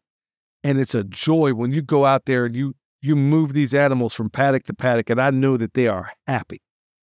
And they only have one bad day. They only have one bad day in the course of their lives. They live in bliss every single day when they're on this farm or any place we manage. They have one bad day, and that's the day that they go into the freezer. And the best part is they don't even know it's happened. Yeah. Wow. So I was just going to ask you about the dogs, because I have 3 huge dogs and then 1 small dog, but I'm a dog lover. So That's how you're feeding your dogs, though, is strictly with eggs? No, well, let me go back a little bit more. It's eggs. Till my wife got more involved with it. We feed our dogs eggs and guts. You know why? Because that's what they feed sled dogs up in Alaska. Yeah. I mean, honestly, that's what they give them. If you were to watch wild dogs out there and you look at the alpha dog, what does he eat? He eats the liver, the kidneys. They don't eat the meat. That's what we eat. But dogs, when wild dogs make a kill, the alpha dog always eats the heart, the liver, the lungs, all the organ meat. That's who gets it. Why? Because that's where all the nutrients are. So, I don't particularly like to eat those things. So we take all that, grind it up, and we make our own special dog food out of it. So they get every day. Freeze dried? You could do that, but we don't freeze dry it. We just freeze it. Like my Great Pyrenees, the one that looks after the sheep, he's, let's see, I think in the morning she gives him like 5 eggs. And here lately she's been giving him kibble. But when I was in charge of the feeding, we basically feed them guts and eggs. And here's the best part about it, bro. Raul, check this out. I guarantee if you're feeding your dog dry dog food, and then, okay, if you got them in a confined area, you're going to find poop everywhere eventually. They're going to fill it up. You're going to have to deal with it. But when you feed them this way, you're going to find out that their poop actually decomposes. You won't find it. You won't find it. It decomposes into the earth. You got to give it a little bit of time, but you're not going to be out there 6 months from now with a pooper scooper trying to pick it up. And here's the best part about it all. They eat about 2/3 less when we feed them this way. And we're talking high performance dogs. They got to be out here, running off coyotes and all the other stuff. So even our animals, like whenever we process chickens, all those chicken guts go to the pigs. We feed them to the pigs or the dogs. And whenever we process pigs, guess what? All that organ's going to go to the dogs usually. All the excess eggs, that goes to the dogs. Because we learned this from a veterinarian by the name of Dr. Joel Wallach. He used to be the veterinarian for Mutual of Omaha's Wild Kingdom over in Africa. And he was the one that basically gave us the idea for being able, he didn't tell us to do this. I heard him talk one day and I was like, well, let me give this a shot. Then I found out what sled dogs eat. And I'm like, hold on, man. People would call this abuse, but these dogs love this stuff. You try to give them they're like, man, get that out of here. Get that weak stuff out of here, man. I'll give you the I know that's and it's amazing. Like he loves it. He is a happy dog. Like we get the raw patties from the farm, and they mix organs in there. And knock on wood, he's been healthy for 5 years. His crap is smaller than our cat's crap, and then I don't even pick it up. It, like you said, it just decomposes in the grass. Like I don't pick up his crap. Like that's seriously. Wow. What you're saying is the truth. It is amazing.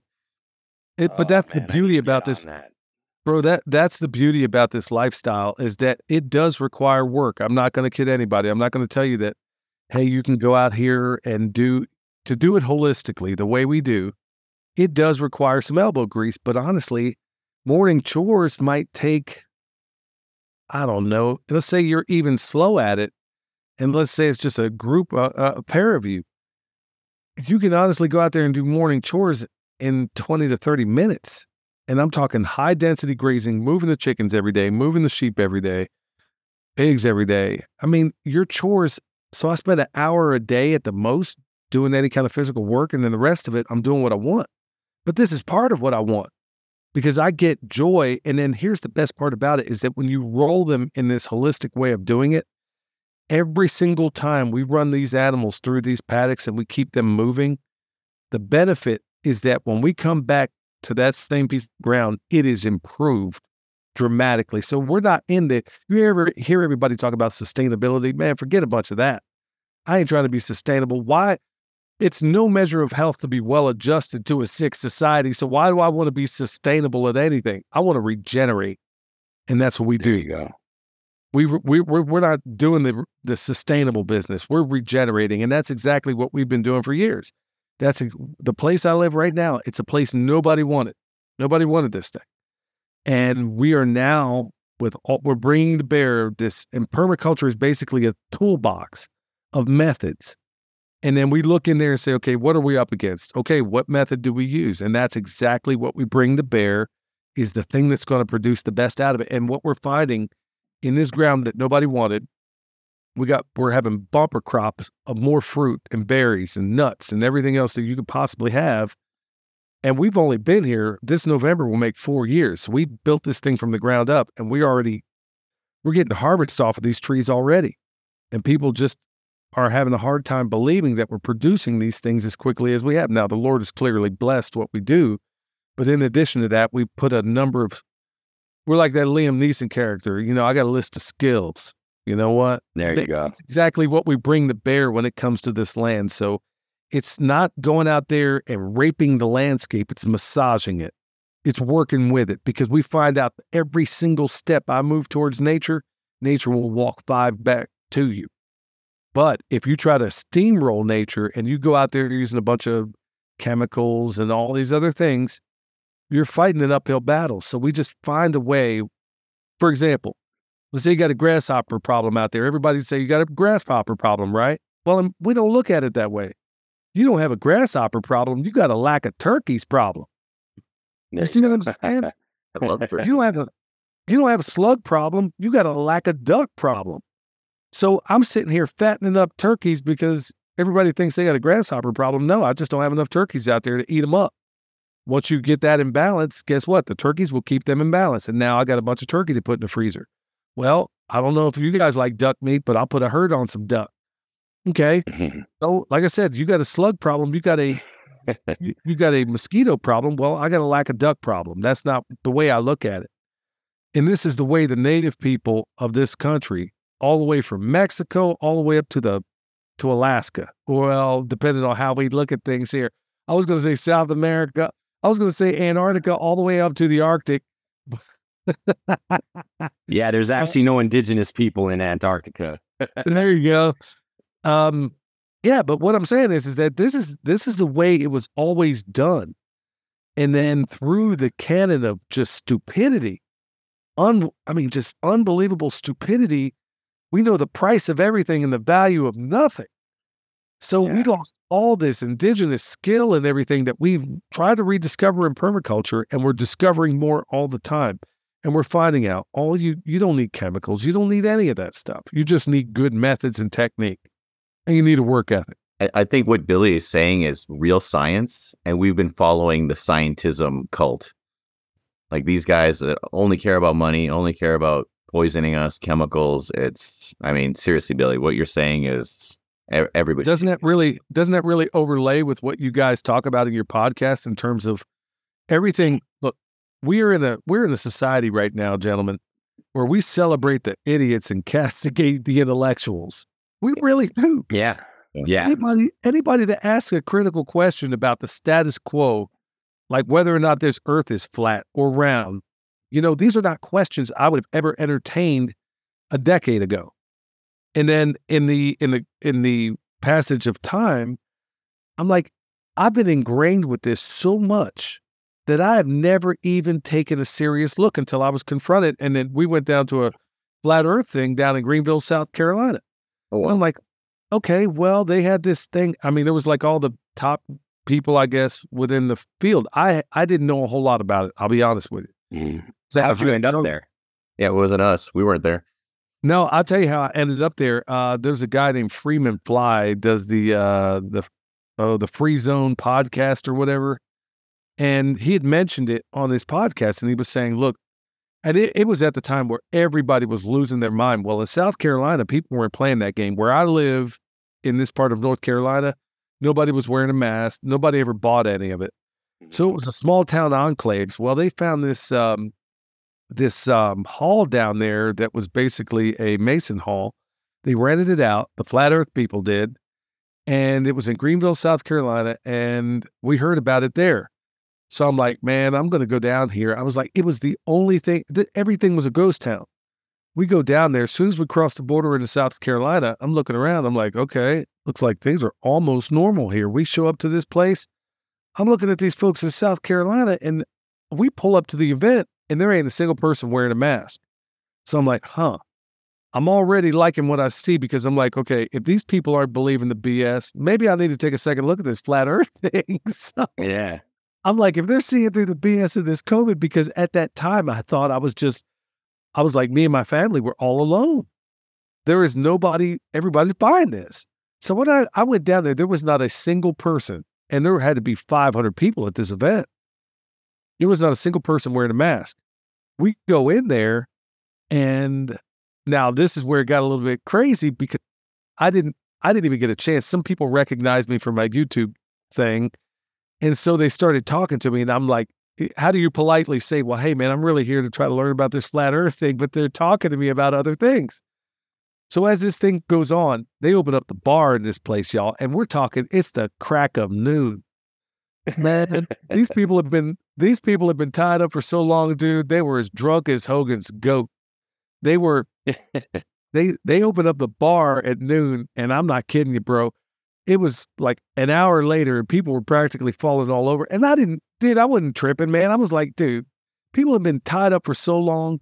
There were people that came from Canada. I kid you not. There were people that came all the way from Vancouver that were at this event in South Carolina. There were people that from New York, LA, you name it. And I was like, what did we get into, man? Everybody is at this thing. And it was just a joy to be there, even though I really didn't get, I got a couple of presentations, but it was more, everybody was more, it was like a party. Just happy to be out. Yeah.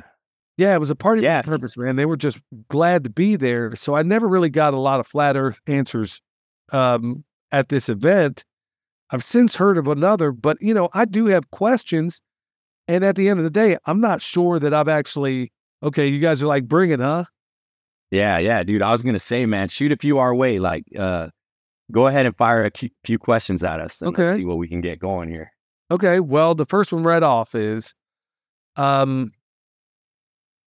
okay, doggone. I am saying I got questions and I'm on the blank, but no. Okay, the Coriolis effect. Okay, so if I'm down in South America and I flush a toilet, it's going the opposite way as up here. How do you deal with that? So that's actually not true. It's actually just the way that the water pours in the cylinder. That's actually already been debunked. And, a great resource, the Coriolis effect isn't one of my strongholds. Maybe Alex can give you a better answer, but I do know that that's actually false. It's been debunked, and there is a great app that you can get. It's only costs $2.99 on your phone. It's called the Flat Earth Clock app.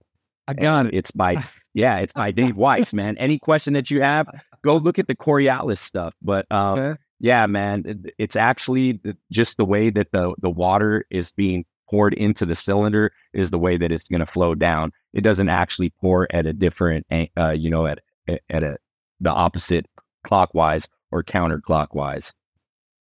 Okay. So, I'm sorry. Alex, you gonna weigh in on this too? Yeah, I was gonna say the way I understand the Coriolis effect is because being in a military background, we're talking about like snipers and how the Earth is moving underneath this bullet that's traveling a long distance. You have to overcome the Earth's rotation so that you can still hit the target from so far away. So one of my silver bullets is a lot of heliocentric believers, like regular folks, are heliocentric believers. They believe the sun is the center of the solar system. They think that the Earth is rotating 1,000 miles per hour at the equator.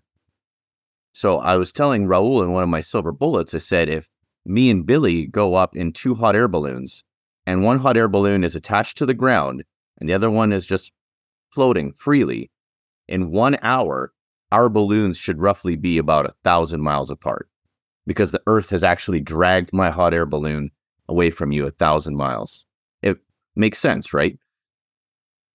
If the Earth is actually rotating, and then the other balloon, just like a butterfly or something that's like hanging in the sky, is free and independent of the Earth's rotation, you should technically be 1,000 miles apart after 1 hour, give or take some wind.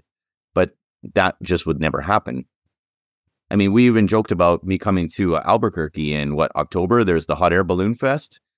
Yeah. And yeah, they do a balloon fiesta here in October. And we also did you ever hear about the Red Bull jump?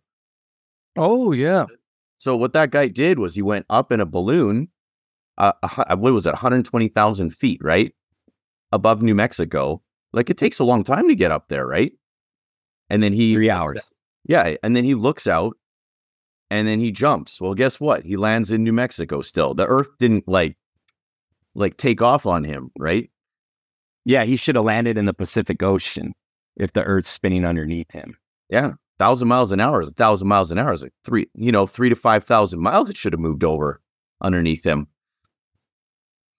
I find this fascinating. When I was out there at the Earthship build in Arizona, it was strange because it was strange in a good way in that I was able to have these conversations. And it was funny because there was a couple of guys out there that were really awake to this, but everybody else not so much. And in fact, they even mocked this guy who seemed to be quite committed to the flat Earth thing. And I'm like, well, why can you not consider? Okay, I'm looking at the sky. Now, there's certain things that I'm right on the money with, but I'm like, okay, fellas, maybe you can help me out with this one. We can. What I don't know is, I'm like, okay, I don't know that you proved that the Earth is flat as much as you've proven that we were lied to about what is officially known. Yeah. And you know what I'm saying? Does that make sense? Is that I don't know that I'm hearing an argument necessarily. It stands to reason. I tend to think there's a lot of merit to what you guys are talking about, but I guess what I'm getting at is I don't know that the evidence that I've been presented to thus far proves that the Earth is flat as much as, I guess I'm saying it the same way, as much as that the information that we've been officially told is an absolute manufactured lie. Okay, so this one was a big one for me. And I, like you, I used to think flat Earth was ridiculous. I didn't get into it during its heyday when it had its free run on YouTube and it was the most searched thing. And actually, like, TikTok openly allows this content. Like, we know the thing that really started to open me up to it when I realized the government was actively censoring this information. Then that perked my interest, right? Because anything that they tell us not to look into, I want to look into because I know they're fork-tongued liars, right? So it's the same thing when you would go and you would Google. Google's the worst search engine to use for this because it's going to shoot you to shill organizations like the Flat Earth Society that talks about this floating space pancake. Like, no, that's not what we believe. Like, me personally, I believe it more from a biblical aspect. There's numerous amounts of time that the Lord talks about the earth being immovable, standing on pillars. And what really started to sink this in with me was when I grasped the concept of the sky clock, right?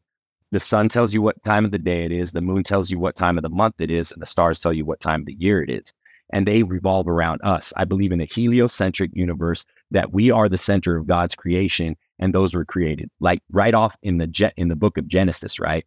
It says God created two lights, one for the day and a greater light and a lesser light, for the night. So and I look at it, the sun is the positive, the moon is the negative. All these numbers that they give us, like saying the sun is 93 million miles away and that the moon is 238,000 miles away. But when we happen to look at these celestial phenomenon in the sky, they look pretty much relevant in size to one another. The astronomical chances that these two celestial bodies, which are that vast amount of distances away from one another, are actually appear equal in size in the sky. And Tesla said it himself. He said what they're doing is they're reverse engineering math problems. They come up with the number that they want, and then they reverse engineer math problems to fit that number. I believe that we've never been through the firmament, and then you go and you research, these occult institutions.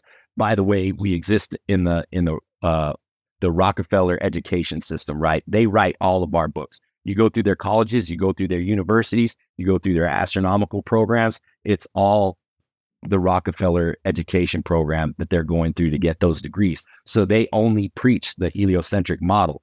We think of ancient man as these knuckle dragging imbeciles. They had more knowledge about cosmology and the way these celestial bodies moved. And that's what really started to sink it in for me, is when you look at these megaliths, these ancient megaliths, for instance, like the pyramids of Giza, and the three pyramids of Giza line perfectly with three stars in Orion's belt. The Serpent's Mount in Ohio perfectly lines up with the constellation Draco, and the head of the snake points to Polaris perfectly north. I mean, on and on and on, whether it's Stonehenge, lining up with the summer and winter solstice, or, the Mayan temples or Machu Picchu. All of these calculate heavenly phenomenon that was the same then and is still the same today. If we were on this ever-expanding universe spinning at these astronomical speeds, so they say the Earth spins at 1,000 miles an hour at the equator, like Alex said, but we're also traveling at 66,600 miles in this oval-shaped orbit around the sun. There's your 666 right there, right? And you look at all this stuff, like these megaliths still line up to these constellations today. They would have shifted over time if we were traveling at these astronomical speeds on this oblong orbit. They wouldn't still line up today. The reason why they line up is because we live on an immovable plane, and those are fixated celestial phenomenon, right? And even gravity, right? We've been taught gravity, and even their cats like Neil deGrasse Tyson say, "Oh, we can't even explain what gravity is." Like, it's not actually gravity, man. You're going to tell me like gravity's strong enough that when we jump up, we get pulled right back down to the ground, right? It's holding things to the ground. It's actually density and buoyancy. Just like when you drop, and I know Alex is going to chime in with a point after this, but let's say you have a ping pong ball, a golf ball, and a balloon in your and a helium balloon in your hand, right? And you hold it over a body of water and you let them go, right? The golf ball is going to drop first. It's going to sink to the bottom of the water because it's denser than the water. The ping pong ball is going to fall shortly after that. It's going to float on the water, and the helium balloon is going to go up. It's density and buoyancy. It's not gravity. We're not being pulled by this invisible force called gravity. There's actually answers for everything in the flat Earth realm. And, that's what really gets you to understand this thing on a deeper level. When you realize, like NASA, people say, why the lie? Why does it matter? Why does the shape of the Earth matter? It's because they're actually hiding God from us. Because people, if they knew that we were in this enclosed system and God's throne is literally there above the firmament, and then you get into researching things like Operation Paperclip, and we brought over all these Nazi scientists and granted them immunity for their war crimes, and they're the ones that helped build NASA, and Walt Disney's a 33rd degree Mason, and Jack Parsons that started the Jet Propulsion Lab was in Aleister Crowley's Cult of Thelema, and all of these people worship who? The morning star, which is another name for Lucifer, and them teaching the heliocentric model was a way of them writing God out of the equation. If they could get us to believe in the Big Bang and evolution and all these things, and they're all theories, they can't be proved, just like they've never found the missing link. Like, NASA's already been caught lying. The reason why that they have to keep perpetuating this lie is they get 70 million tax dollars a day. That's their budget, daily budget. $70 million a day. You know what we could be doing with that money? But that goes straight into the industrial war machine, and along with this comes all their other agendas, whether it's global warming or the threat of being slammed by some meteor. So we need to come up with this missile defense system, or now they're pushing this alien agenda when actually, I believe it's the fallen angels, and they're here. They're already amongst us, But all this has an agenda behind it. And when you start to realize this, and then you start to look and let your senses speak to you, and you stop listening to what they're saying and just go outside and pay attention to the sky. And you can calculate where the sun and the moon are going to be depending on what time of the day it is, what time of the month it is, and you can track these celestial phenomenon and realize they're actually moving. And then with high powered cameras, and we can see way beyond the curve, and the fact that their training manuals always talk for landing on a flat, non-rotating surface. Mariners use a flat Earth map. They don't use the globe, and then even long suspension bridges, and these long rail systems. These architects and engineers don't calculate for curvature. That'd be highly important. There's vast distances that these are traveling on a perfectly level plane. It's called horizon because it lays perfectly horizontal. It's called water level because water always find it a level source. Tell me one time that water sticks to a ball upside down, or when it's being flung around, it doesn't fly off of it, And Alex made a perfect point, and I'm going to shoot this to him because he has something for you.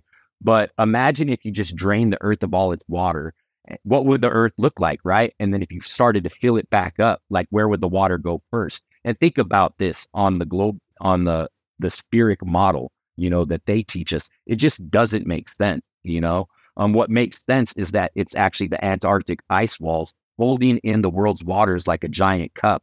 And if you think about like what creates the tides, they say, like it's our orbit and the moon. Well, yeah, I think the sun and the moon do have an effect on the tides, but it's salt water that has tides, not fresh waters. There's large bodies of fresh water on this world. They don't have tides, right? Like Lake Michigan on a perfect day with no wind stands perfectly still like a mirror.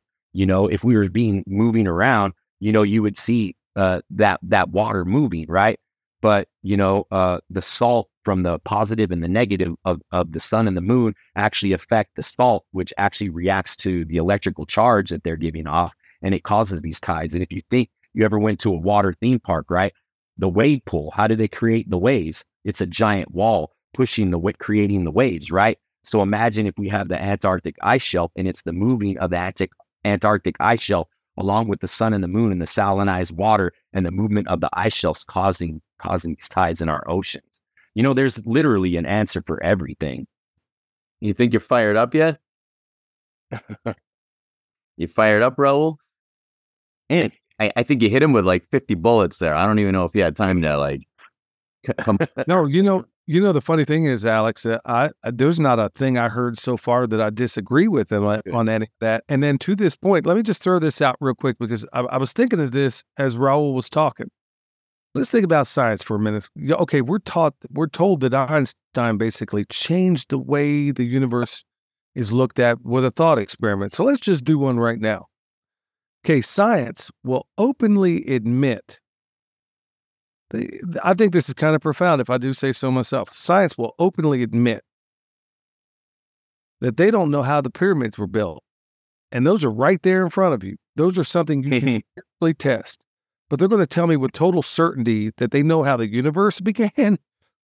Or Right. So how is it you're perfectly secure in a belief on something you can't possibly test, but you will openly admit that you don't know how a pyramid was built, which is right there in front of you.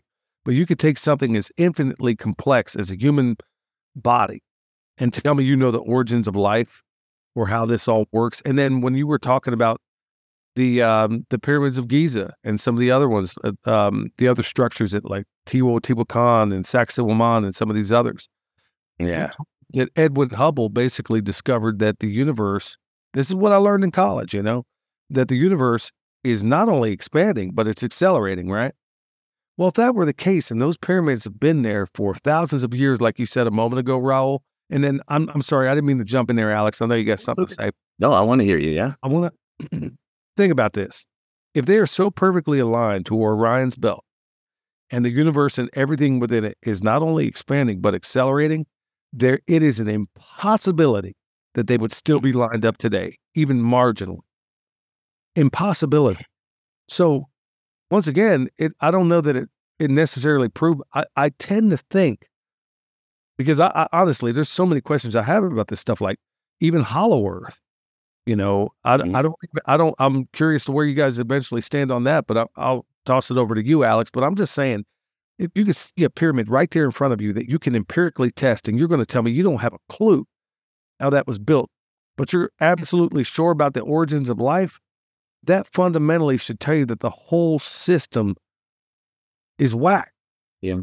One of the things that we talk about a lot of the times is scientism versus science. And what you talked about for the last hour and a half was all science. It's all stuff that we believe. It's amazing to hear you talk about this, that we don't need Bill Gates to poison and make all these Moderno or Monsanto type vegetables so that we could all live longer lives. Like, we know that's all crap, right?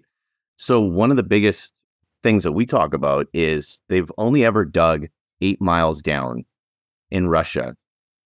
And yet the Earth's core is 4,000 miles below the surface. So here's how far they dug, and here's the surface, or here's the center. But yet they know what's at the center of the Earth. Yeah. They tell us confidently what's there. Yep. And I like to joke that it's the gravitron. That's what keeps us all stuck. If you're in Antarctica, you're stuck upside down on the middle of this ball, and you weigh the exact same as if you would if standing on top of the ball. Well, Alex, there's no lie that the American people cannot be made to believe. I mean, Yeah. we'll go right back to 9/11. You're going to tell me this. They flew a plane into a building and they found a couple of passports on the other side where, I mean, what was this, like a Marvel comic thing? What Yeah. was those passports? Yeah. Were these passports forged in the heart of a dying star?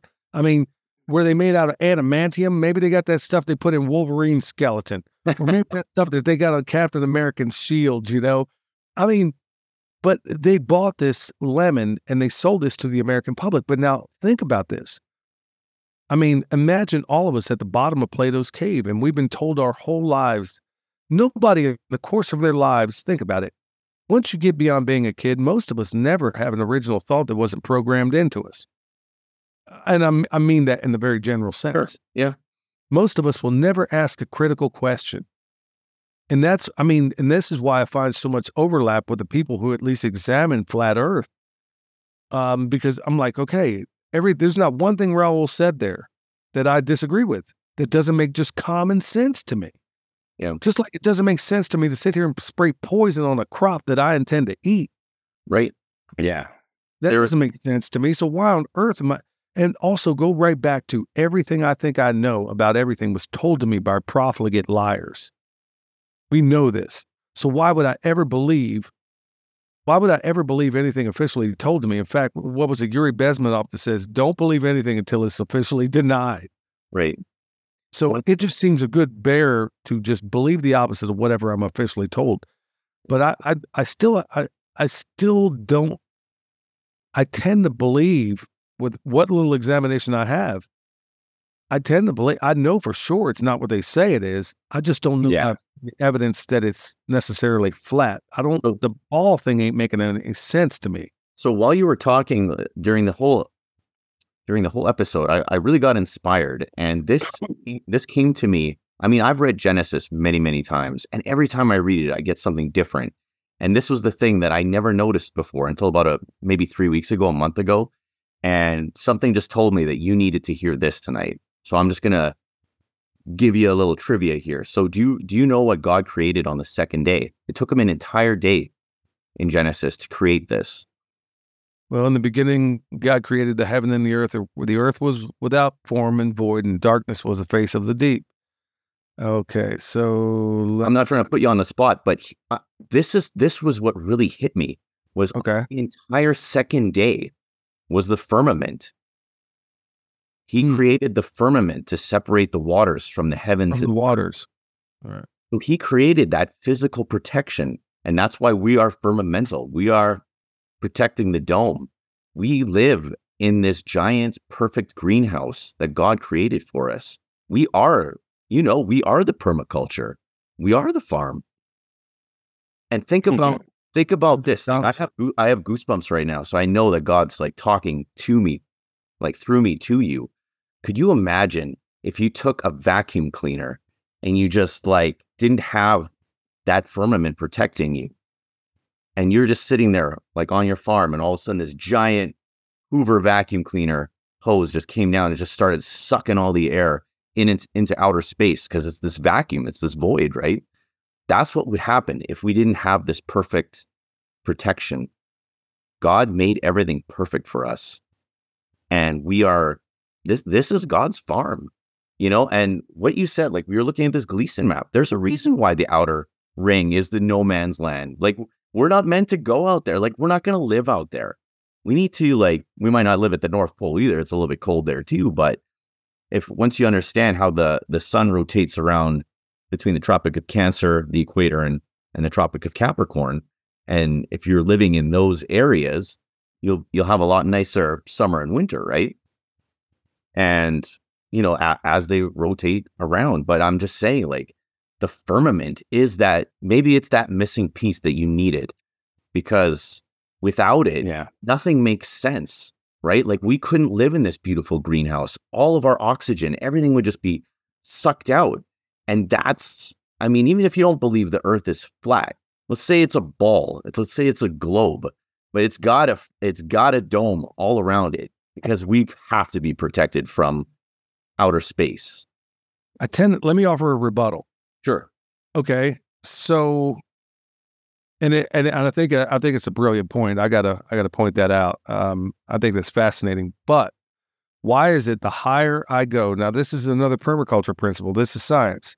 Yeah. For every 1,000, like at the bottom of my property to the top is about 1,000 feet. Now, what I can tell you from the bottom, I'm in zone. In for those that don't know, at the bottom of my property, let's say is zone 6. When I get to the top of my property, it's zone 5. For every 1,000 feet that we go up in elevation, we move a latitude north in terms of our weather and in terms of so it's cooler the higher I go. Okay. Why is it cooler and why is the air thinner? To your point, and I tend to agree. I mean, like you said, I've never understood if we live in a vacuum of space, then this tiny little ball that they tell us we are would be absolutely dissipated in that vacuum.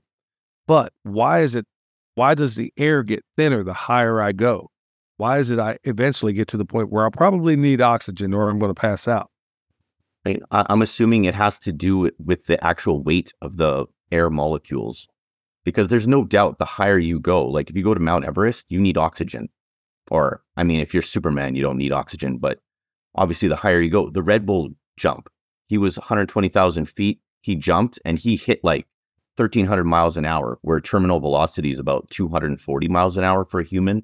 But when there's no air resistance, you're flying. So yeah, I mean, our oxygen, only goes to a certain level as you're going up, right? Okay, I can buy that because you're saying the density of the air obviously is going to sit heavier. The actual weight of the air molecules. Yeah. No, so Yeah. I mean, so no, I so totally get get it. it. But I'm sorry. Go ahead. So get this. So when I used to live in Phoenix, Arizona, right? Phoenix is only a few hundred feet above sea level. Albuquerque, New Mexico is actually higher than Denver. So we're actually higher than the Mile High City. Look, I lived in Phoenix, Arizona my whole life, okay? I never once got sunburned. I'd get a real nice tan, but I never got sunburned. When I moved back to Albuquerque, New Mexico, I spent a day at the water park here and I didn't wear sunscreen and I got lobstered, bro, straight lobstered. Now, you're going to tell me that if the sun's 93 million miles away, a few thousand feet will affect that, you're more exposed to the sun because the sun is actually a lot more local than what they say it is. Like, that's what we're telling you. The whole model that they come up with and all the numbers that they give us. I mean, they're so freaking pompous to tell us that they know what's at the center of the sun. These people have no clue what's at the center of the sun. They can't even supposedly get near it, and it's 93 million miles away. Yet they're going to teach. They were teaching Alex's daughter the other day in school, and he'll profess to this. What was at the center of the sun? They literally are just making stuff up with scientism, and they have people sold, but they ingrain this in us since we're a little kid. How many kids have above their crib the models of all the planets? You know what I mean? Or they put these stickers on your wall, and it's in every book and it's in every movie. I mean, go back to the old movies, like back in the 1920s, before they even knew, when they could fly to these altitudes, people were making maps of the flat earth before, like, I don't know if you know anything about Captain Cook and his adventures. Yeah, exactly. Like his maps today, they say are even more accurate than some of the modern day maps that are being used. Like he mapped out New Zealand and Australia and all these places. And this dude's, when he got to Antarctica, he said that he actually circumnavigated 67,000 miles and never found a gap in the ice wall, just sailed around. Because he actually sailed around the earth, right? And people think like, oh, we don't think that it's just flat and you're going to sail off the edge, right? We got these ice walls holding it in now. What's on beyond that? That's up for speculation because they won't allow us to go there. But why are they hiding this from us, right? You go below the 60th parallel, you're going to have 12 militaries roll up on you real quick, depending on where you go or what you're trying to do, and you're going to get turned around. And it's kind of funny. You can pay for a trip to Antarctica, but they'll only take you so far in, and they'll take you to these islands just outside of the ice shelf. And what are the two islands called? Rothschild Island and Deception Island. And if you go look at the Encyclopedia Britannica from 1959, it talks about the firmament coming down and where on the navigational lines it laid. And it's like they're hiding this stuff from us. Why? And it's like all these places came up with this treaty in 1958. I believe they signed the Antarctic Treaty, and it was like 12 original countries that signed on to it. and these countries are still signed on to it, and it's still good for like another 25 or 30 years, right? Before it's up for renewal or whatever. But some of these countries that are in perfect agreement with Antarctica, and we're all cool. We all have a slice of the pie when it comes to Antarctica, right? And we can all come to terms, and this is all international land and guarded by our world militaries, right?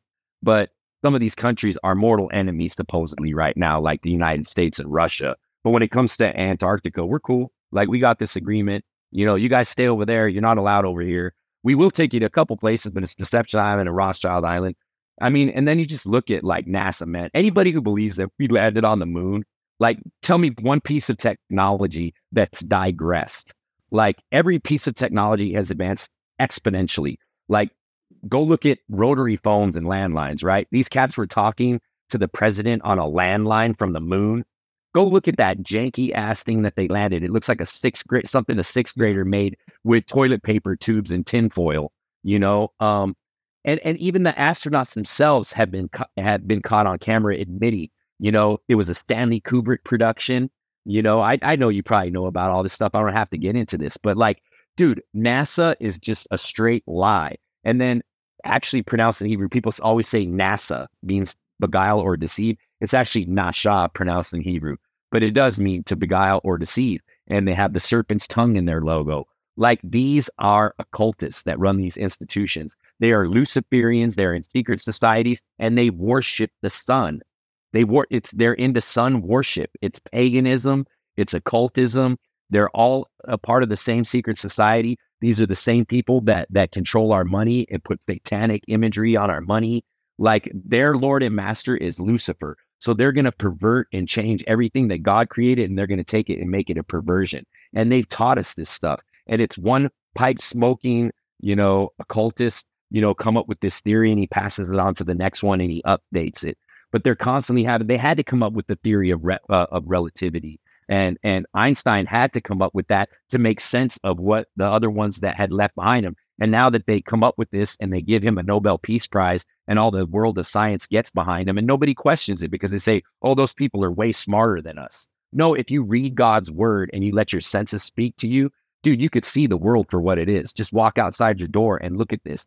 Like, there's an answer for everything. I just interviewed a cat on my show, and we were talking about the firmament, and he was talking about these experiments they're doing with pure oxygen. When oxygen is exposed to a magnetic state, it actually becomes a crystalline substance and hardens, super hardens. And so he was saying that it's the Earth's toroidal fields and magnetic fields that actually lock the firmament in place. And it's a perfect system. It's like pure oxygen crystallized because of the magnetism, right? And it actually he theorizes that it has the ability to heal itself.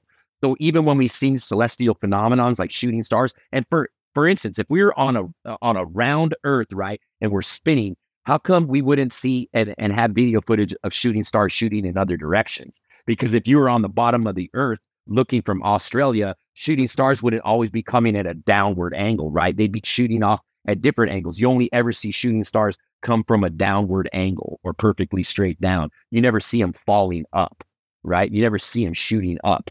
If you do, that's probably a rocket or a satellite or whatever. And satellites are bullshit, by the way. They're satelloons. Go look at who the world's biggest purchaser of helium is. All the world's,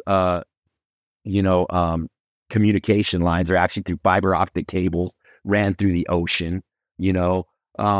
Everything is a freaking lie, dude. But like, getting back to the firmament, this guy theorized, and he said, what if it's pieces of the firmament, fractioning or breaking off and falling down into our atmosphere, and when they reach a certain point, if it's made up of pure oxygen, crystalline oxygen, and it's falling through our atmosphere and it's getting warmer as it falls and it heats up, what is it going to do? It's going to light and evaporate as it falls down into our point of view, right? So he was actually theorizing that shooting stars could possibly be fragments of the firmament falling down. And then just go look at Operation Fishbowl and all this stuff, man. They have not been to these places. They can't get to these places because they can't get past the firmament, but they're going to keep trying. They're going to keep selling us on this stuff, and they're going to keep pushing this stuff, because along with this goes what? Global warming, global governments, global lockdowns. And just look at those words, man. They're globalists. They want us believing in the globe. They don't want us believing in the flat earth. They don't want people to know the truth, because then people would know for sure that we were divinely created and they couldn't hide the truth from us. That's why they are really pushing this lie. That's why I really believe in flat earth and how important it is, because if people have this epiphany, they would literally know that we were divinely created and we are the center of God's universe and we are special, but they're hiding this from us. Let me ask you guys something, because this is something that's always, I've never heard anybody address whether or not the two can even coexist, because it seems like two different camps. And I hope it's okay to ask, because you guys said I could kind of challenge you. I don't know that this is a challenge today, but I want to know, is there any overlap between flat earth and hollow earth? Can they coexist? I've never heard anybody discuss the two of them. Have you guys ever considered that maybe the two, I mean, do you have a position on this?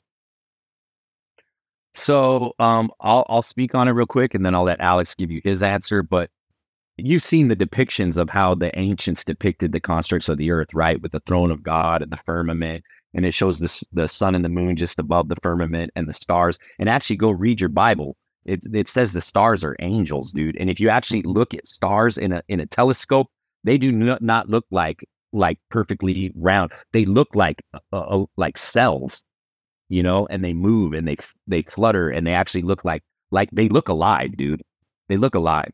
So, but you've seen that old model, right? And then it shows the earth, right? And then the ice shelf and the firmament coming down, and what's beneath it, right? Sheol, or the great abyss, right?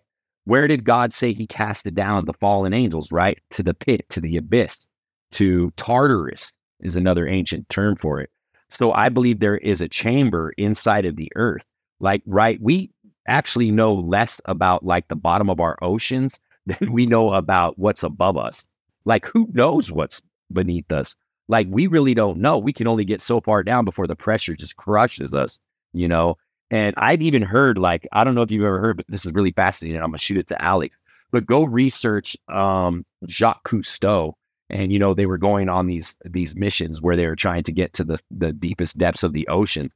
And there was a point where they came down, and they actually have stories where they said they heard chains and people, the sounding of people being tortured, and it freaked him out so bad that he didn't want to go down anymore. And I think his nephew took over his expeditions. But there's some strange stuff on this earth. There's stuff that can't be explained. I think that we're going to always be asking questions and looking for answers, because as human beings, we're just naturally inquisitive and we want to know these things. So we're going to keep, pressing the issue, and we're going to keep investigating. It's never going to stop, but we'll never truly know all the secret intricacies and everything that the way that God made it. But I do think that these truths, if it's the truth, it's the truth, and they can't keep the lid on it forever. The truth is going to come out. And dude, I mean, with how hard they're trying to censor flat earth and how much, I could post something right now. And if I don't watch, just the other day, I tried to post a reel on Instagram, and I was just talking about flat earth, and they took it down, it's why are they so threatened by this? If we were just a bunch of kooks, who are just wackos, who cares? Change the channel. You know what I mean? But they really are threatened by us. Why are they threatened by us? I think it's because we know we're hip to it and we know the truth, and they're hiding it from us, and they're going to censor us because they don't want to have to deal with us. They're just going to say, oh, these people are idiots. This has been fact checked. Dude, go ahead and fact check me. That's like a badge of honor for me. You know what I mean? So Alex, what do you think about Hollow Earth? Well, I don't know if you guys ever played Gears of War, but we were talking about the Hammer of Dawn and energy weapons. And in the game Gears of War, one of the most powerful weapons is a satellite type laser that comes down, and it's a direct energy weapon, basically from the sky. And in that game too, there is a Hollow Earth component where you drill down, and then there is a different race of beings living under there, and basically there's this disease or whatever that's starting to infect them, and they want to come up to the surface, and there all of a sudden there's a big war. The only reason I'm saying this is because, I mean, they kind of put this stuff in Hollywood and in games and things like that. I can't prove it. I mean, I haven't dug too much into it. I remember as a kid, you guys probably remember this too, watching the old Spider-Man, and Spider-Man would go underneath the earth, and there was like another race of people living under there. So, I mean, I don't think I don't think flat earthers came up with this theory. I think that this is something else. I don't spend too much time digging into it because I think that we have a lot of work to do just on getting the truth out. Never mind trying to expose other stuff that, I mean, how are me and Raul going to get to Hollow Earth? Like, seriously, are we going to like mine ourselves there and like Minecraft and get to Hollow Earth? Like, it's hard enough to try and convince people that the sun is local, and that's with their own eyes. Like, they can go stand outside and see that the sun is local, that the moon is local, that the moon has its own light. Like, I mean, it's an incredible thing to go out there. So yeah, I wish that I had more info for you on Hollow Earth, but I just haven't gone down that rabbit hole just because Raul said something a long time ago, and it really stuck with me that I was spending way too much time uncovering the lies and not enough time shining light on the truth, like what we can actually like visibly show people, because we've like people's own eyes have been completely corrupted, right? Like their senses are they're taught to not believe their own senses. They're taught to believe that the sun is not here. And that, to me, that's like one of the biggest things, is like to try and get somebody to snap out of it. Like, look, like you can see the sun. It's right here. It's not like the stars. It's right in our sky. It's our sun. It's not somebody else's sun. It's not Mars's sun. It's not Venus's sun. It's our sun. And when you look at pictures from the moon and NASA, like when we look at the moon, we can see the size of it, right? But if you're on the moon and you're looking at Earth, and Earth is way bigger than the moon, the Earth should be like 10 times bigger in the pictures, right? And why didn't the astronauts take pictures of the sun? All they had to do was, like, you know, if the sun was at the center of the universe and you're out there, like, take a quick pic, right? I know I'm jumping off topics here, but one other thing I wanted to say to Billy, like, if we were gonna take a rocket to the moon, and we were going 18,000 miles an hour, and it takes us 3 days to get there. If you actually know how fast the sun and the Earth are moving around, like, let's say we actually got past the firmament and we started flying into outer space. Well, guess what happens? Like, the other cars have left the building. Like, they're flying through outer space at 500,000 miles an hour. And we're just in this like little thing chugging along at 18,000. Like, yeah.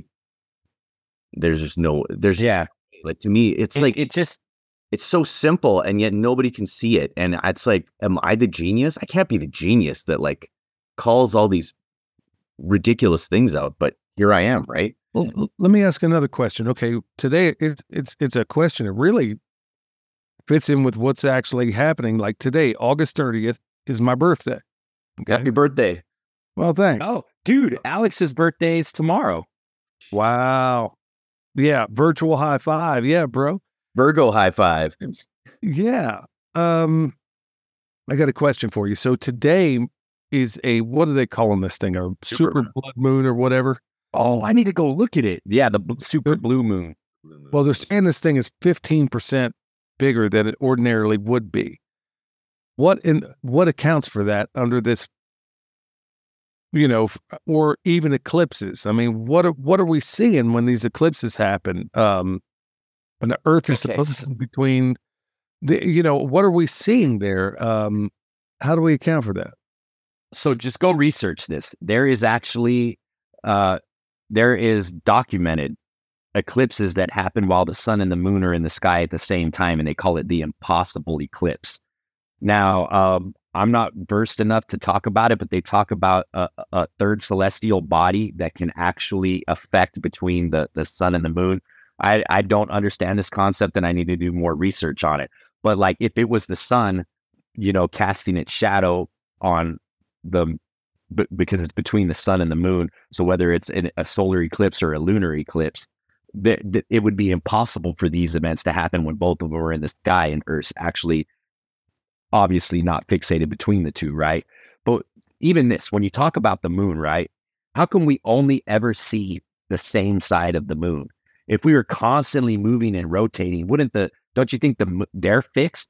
I thought they're spinning around too, you know, but they say, oh no, it's all relative to one another. Yeah. Okay. So dude, come on. And being, depending on where you're at on the world, if we're on this round spherical earth, you would be looking at the moon from a different angle, right? You would be looking at it from a different line of sight. So you would be seeing a different part of it. But it doesn't matter wherever we take pictures of the moon from on the earth, it's always the same side of the moon, man. That only makes sense on a flat, fixed earth. It doesn't make sense on a spinning round earth. You know, those are the kind of things that I'm talking about. And even to think about the moon itself, like, dude, there's actual photographs, and you probably seen it, where you actually see clouds behind the moon. Have you ever seen that? No. Where you see clouds around it and actually behind it? Yeah, I forgot the name of the phenomenon, but go look it up. It's like it's local, bro. It's not like it's not. Who knows what's beyond the firmament? I don't think we know. You know, like what lies beyond that? Is there more things that God created? Are there other planets and worlds that God created? Yeah, possibly. You know, what's beyond the Antarctic ice shelf? Is it more land? Is that just where it ends? Is there a passageway to more lands? You know, who knows what they're hiding from us? But that's what's cool. We have to leave some things up for speculation because we can't physically go there. But I think that's what makes it so interesting and so beautiful, man. I think flat Earth is amazing.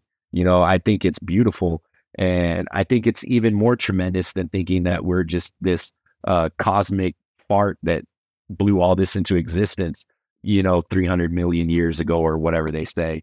You know, just to think that we were intricately designed in this perfect system, kind of like a system that you're building, right? But God made this perfect system with perfect balance. He gave us a sun and a moon, a positive and a negative, a yin and a yang. And even the moon's cycles are like a woman's menstrual cycles, right? A monthly cycle. Just think about these things. Everything is so intricately intertwined. Like, I don't understand how people could think that this is all, order doesn't come out of chaos. An explosion is chaos. Everything in this earth is a divine, very specific order that everything works in, a very intricate balance, and even to think about it, right? Arctic, Antarctic. What is the word ARC? Arc, electricity, right? So it's this toroidal system. It's its own energy system. That's the ether. That's what Tesla knew about. That's what they were tapping into. And that's why they hide this stuff from us. They don't want us to know the truth because we could have unlimited power. It's just the same thing like when the marijuana industry was threatening to take over paper mills. So they started slandering marijuana in the newspapers because hemp was threatening to take out these lumber mills. And the guys that were making millions off of distributing newspapers slandered marijuana and said black and brown people were smoking marijuana and raping white women. And they caused like reefer madness and all this stuff so they could get rid of that industry so they could monopolize, right? It's the same thing with Rockefeller and the oil, and then inventing all these plastics, and then all these people getting cancer, and then the guy starts up a cancer research. And I was telling Alex, that's like a pimp slapping up his whore, and then his whore goes and turns a trick and comes back with a black eye, and the pimp sells her an ice pack. They're pimping us, dude. Bro, that's why, I guess I can go back to this Permaculture P.I.M.P cast. I think it's even worse than that, bro. I think they treat us like, I think even when you consider this entire system, they treat us literally like the prostitute. The only thing people deciding is which side of the bed we're going to be screwed on in this entire system. So you pick somebody on the right, that's where it's going. It happens on the left, you're only picking out the location of which side of that bed you're going to be raped on. And that's really what it comes down to. And it really extends itself even into these. I mean, you guys are pointing out some pretty profound points that honestly I didn't fully consider myself. I just wonder if it's really, excuse me, I think it's every bit as simple and sublime as you gentlemen suggest, because it's amazing to me that everything, like I said, everything I think I know about any of this stuff has been told to me by profligate liars. Why would I believe anything they have to say when I can literally look out this window, like you talked about from the beginning, Raul? If you're telling me that Edwin Hubble figured out that the Earth is expanding, there is no way on Earth, it is an impossibility. If these pyramids were built thousands and thousands and thousands of years ago, they should not align. They should. Yeah. It's an impossibility. These other things can't. So I know that what they're telling me is a lie. Now, do we have with any specificity how all of this stuff works? No, I'm not so sure of that. But honestly, your model makes far more sense to me than what I've been officially told. I will say that. I mean, you guys have convinced me. Well, I mean, you added more. I already didn't believe them anyway. But I think what you guys provided here was at least a framework. And I got to be honest with you, Alex, you kind of knocked my junk into my watch pocket when you brought up the part about the second thing God created.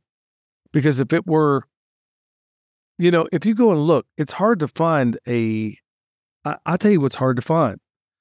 You can find bin Laden easier than you can a definition for the firmament. Because honestly, I sat there looking it up. And there was an old dictionary that was at this curio shop I was at a little while ago with my wife a couple of weekends ago. And I can't even get a solid definition of the word firmament. Rakia. I'm sorry? Rakia is the ancient word that the Hebrews used for it. I believe it's spelled Raquia. Alex could look that up, but yeah. It says that in the book of Job, I believe it was, where he said he hammered it out like this, he hammered it out, like he forged it, like I tend to think it's exactly as that. I mean, I know there is not one explanation to anything they tell us that makes any sense to me. But I mean, I definitely applaud what you guys are trying to do.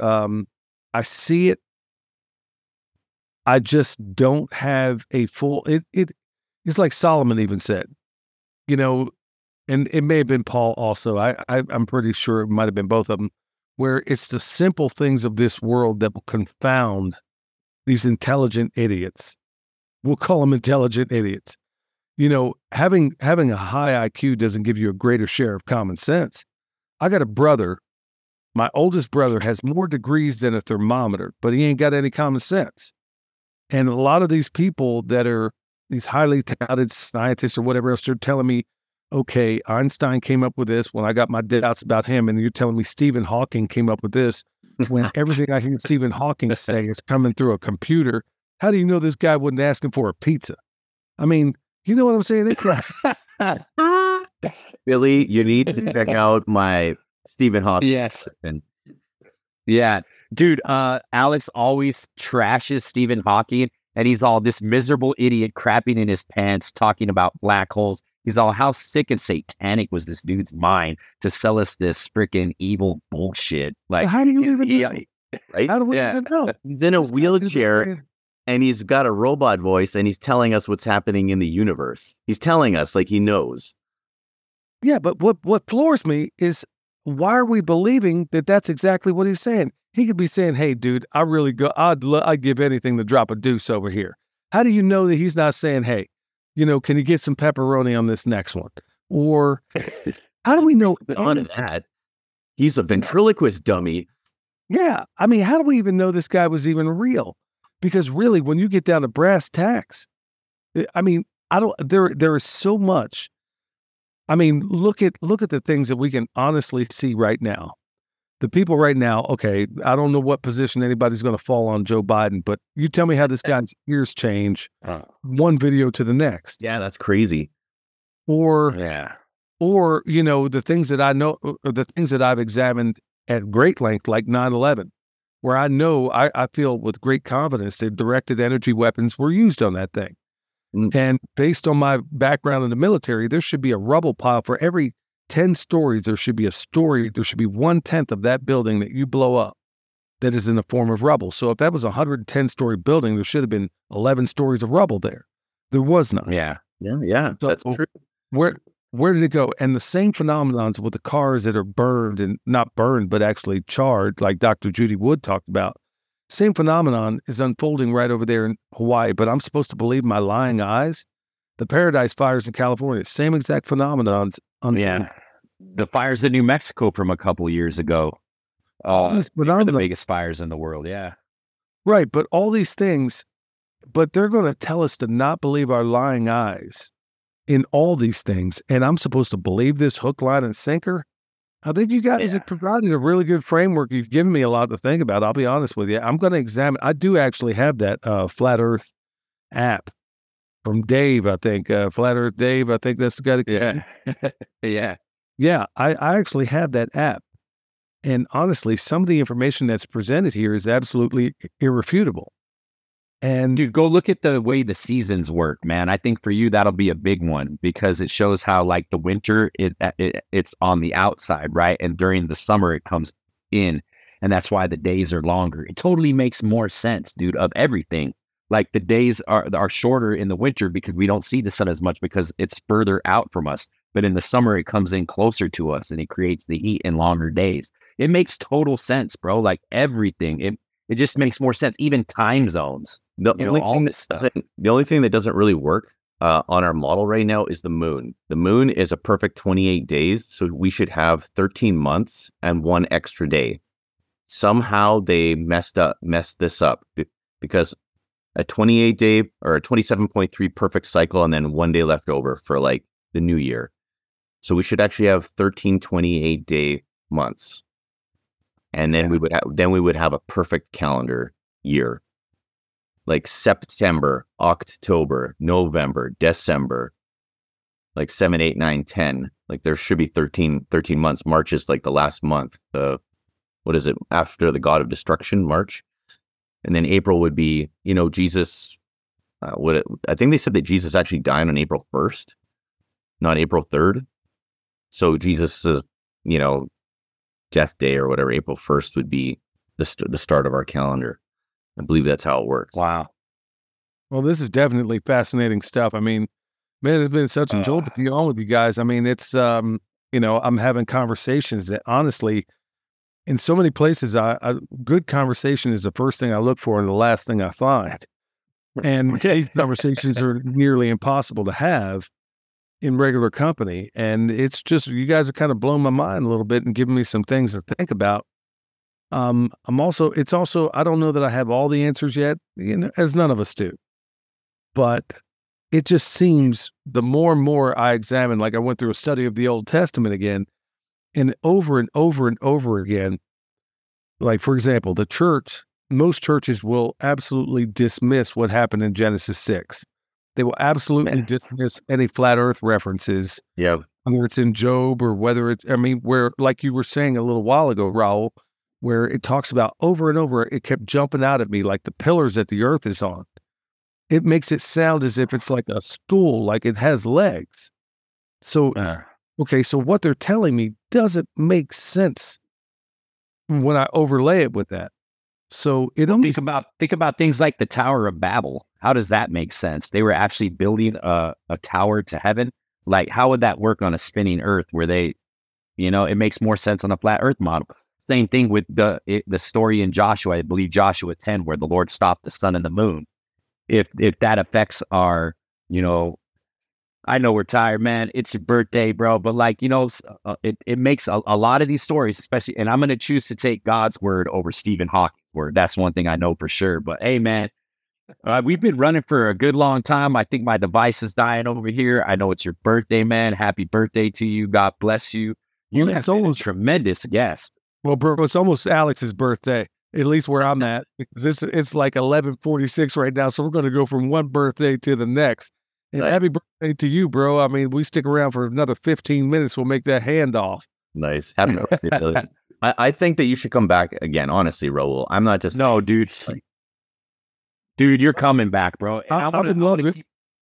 I would love to come back, but honestly, I hope you accept an invitation to come check it out on the Permaculture P.I.M.P cast, because I've been delving more and more into these topics, and strangely enough, because our claim to fame generally is what we do in the permaculture and the farming realm.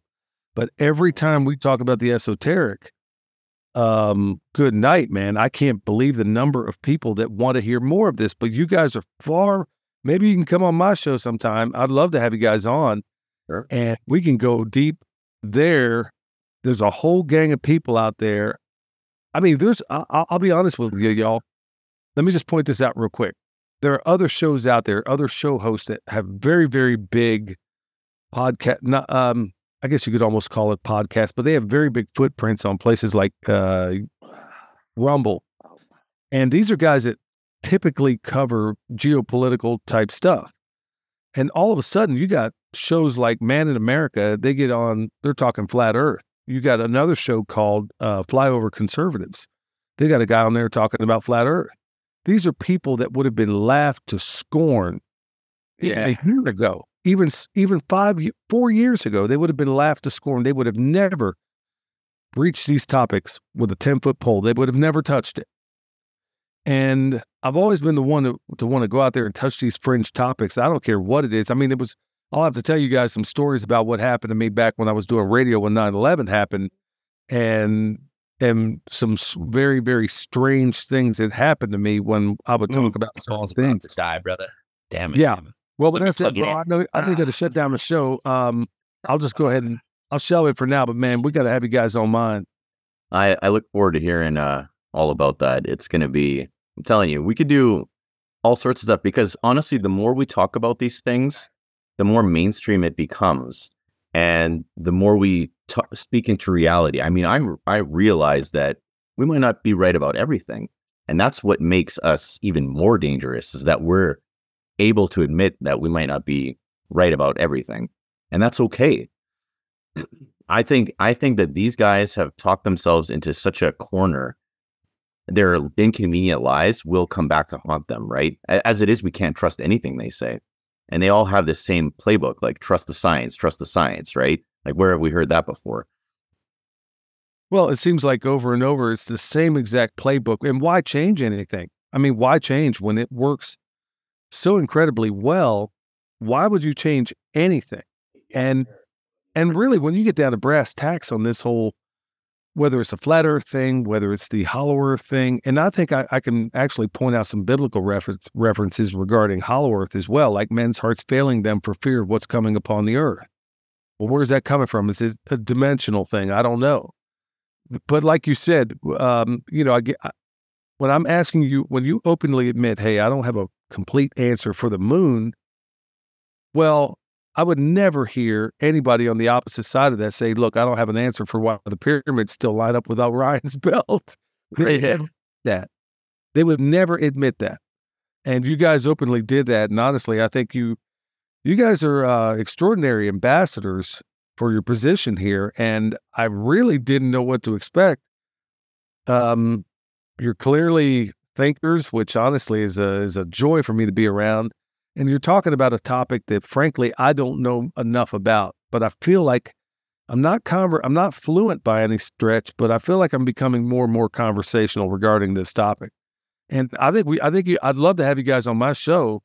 I mean, it's a big platform, and I just want to see. And frankly, I really don't give a fat rat about people unsubscribing. Giving me a bunch of crap. I just want to start a homestead with Raul, and then you can teach us, and we could like make our own show, right? Like for a year. Teach this Canadian guy how to farm. No, you got some really good farmers up there in Canada. But if you ever want to come down to the United States of Amnesia, yeah, guys. I mean, there's a lot of things. There's a lot of homestead festivals going on. There's a lot of this and a lot of that. In fact, there's going to be there's other podcasts I would like to introduce you guys to that are in direct opposition to what you're talking about, but I would love to hear an honest debate. There's another podcast out there called Kill the Mockingbirds, and they come down a little bit hard on the flat earth thing, and I would love to be able to hear an honest debate between you guys, hamming out the issues. I mean, these guys are going to be respectful for you and everything, but I would love to be able, they're saying that they can't get flat earth people on their shows.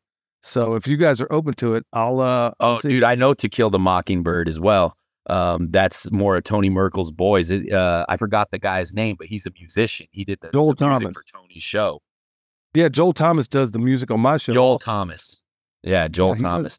Man, I'm down, dude. Line these things up. And you know what's great is like we're a fairly new podcast. We've only been out for 3 months. So we've got, I think this is going to be our 20th or 21st episode with you. But dude, we're definitely not scared to go on other people's platforms. I could definitely go into deep research mode and prepare myself for something like that. But I think it'd be a great opportunity for us to grow this podcast. And we definitely want to go on your show. And I know you have to have a big audience, bro. Like, it's pretty cool that Claude set this up.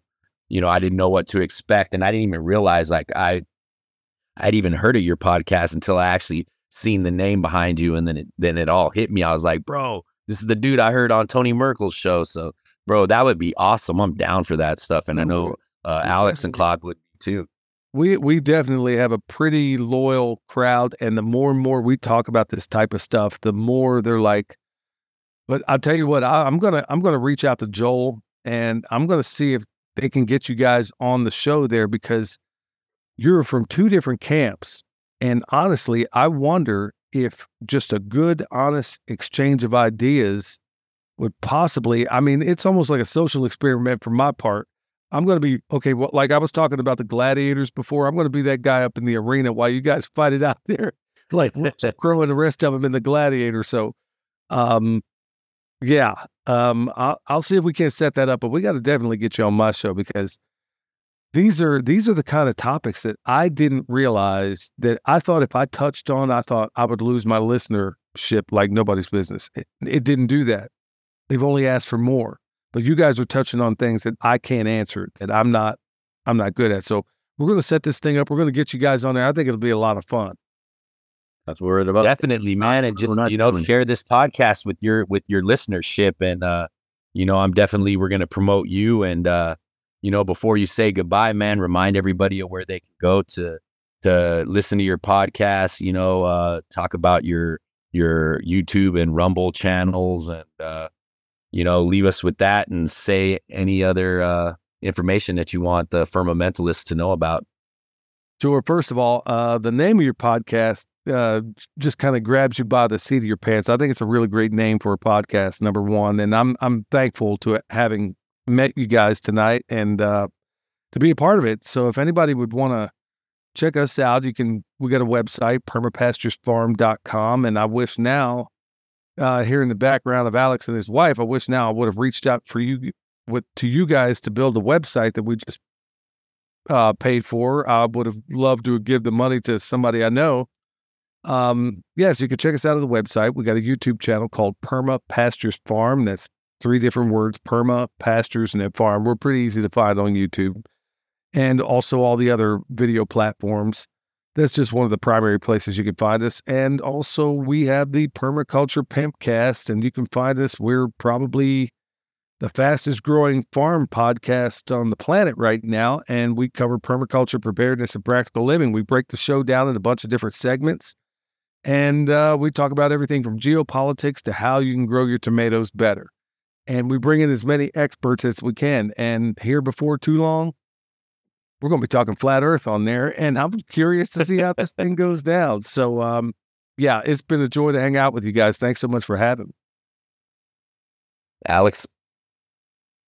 Man, well, let's just wrap this up. I just wanted to thank Billy again, and I just had a blast. So I can't wait to come on the show and talk electricity, talk Mennonite farming. That's my heritage. So you need me to plant something, I'm going to do it the right way for you, Billy. So thanks. It's been an honor to meet you. It's been a joy to meet you guys as well. Yeah, thanks once again. And this has been a blast, man. I actually really enjoyed this episode. I was kind of tired before we started recording, but I found an energy boost, and you totally gave it to us, brother. We'll be in contact with you. And that's it, folks, man. We're going to wrap it up. So remember, Firmamentalists, protect your dome, and we'll see you next time. How do we find ourselves here within these walls and chains as a teardrop lands? to blame. Divided in silence, where's the love ignited to fight this? Follow me through the storm. I'll ride with you through the storm till skies turn blue. Chorus the blame from the state in steps that one can't take. Praying to a Lord above. Be strong and stand in faith. Through the storm, I'll ride with you. Through the storm till skies turn blue. Thunder and lightning, never been my thing. But through the storm, I'll ride with you.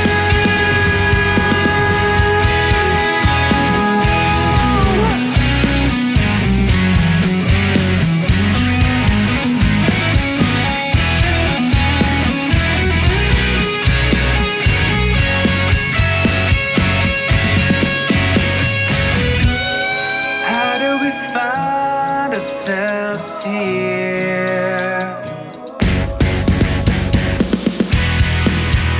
Through the storm, I'll ride with you. Through the storm till skies turn blue. Thunder and lightning, never been my thing. But through the storm, I'll ride with you. Thunder and lightning, never been my thing. But through the storm,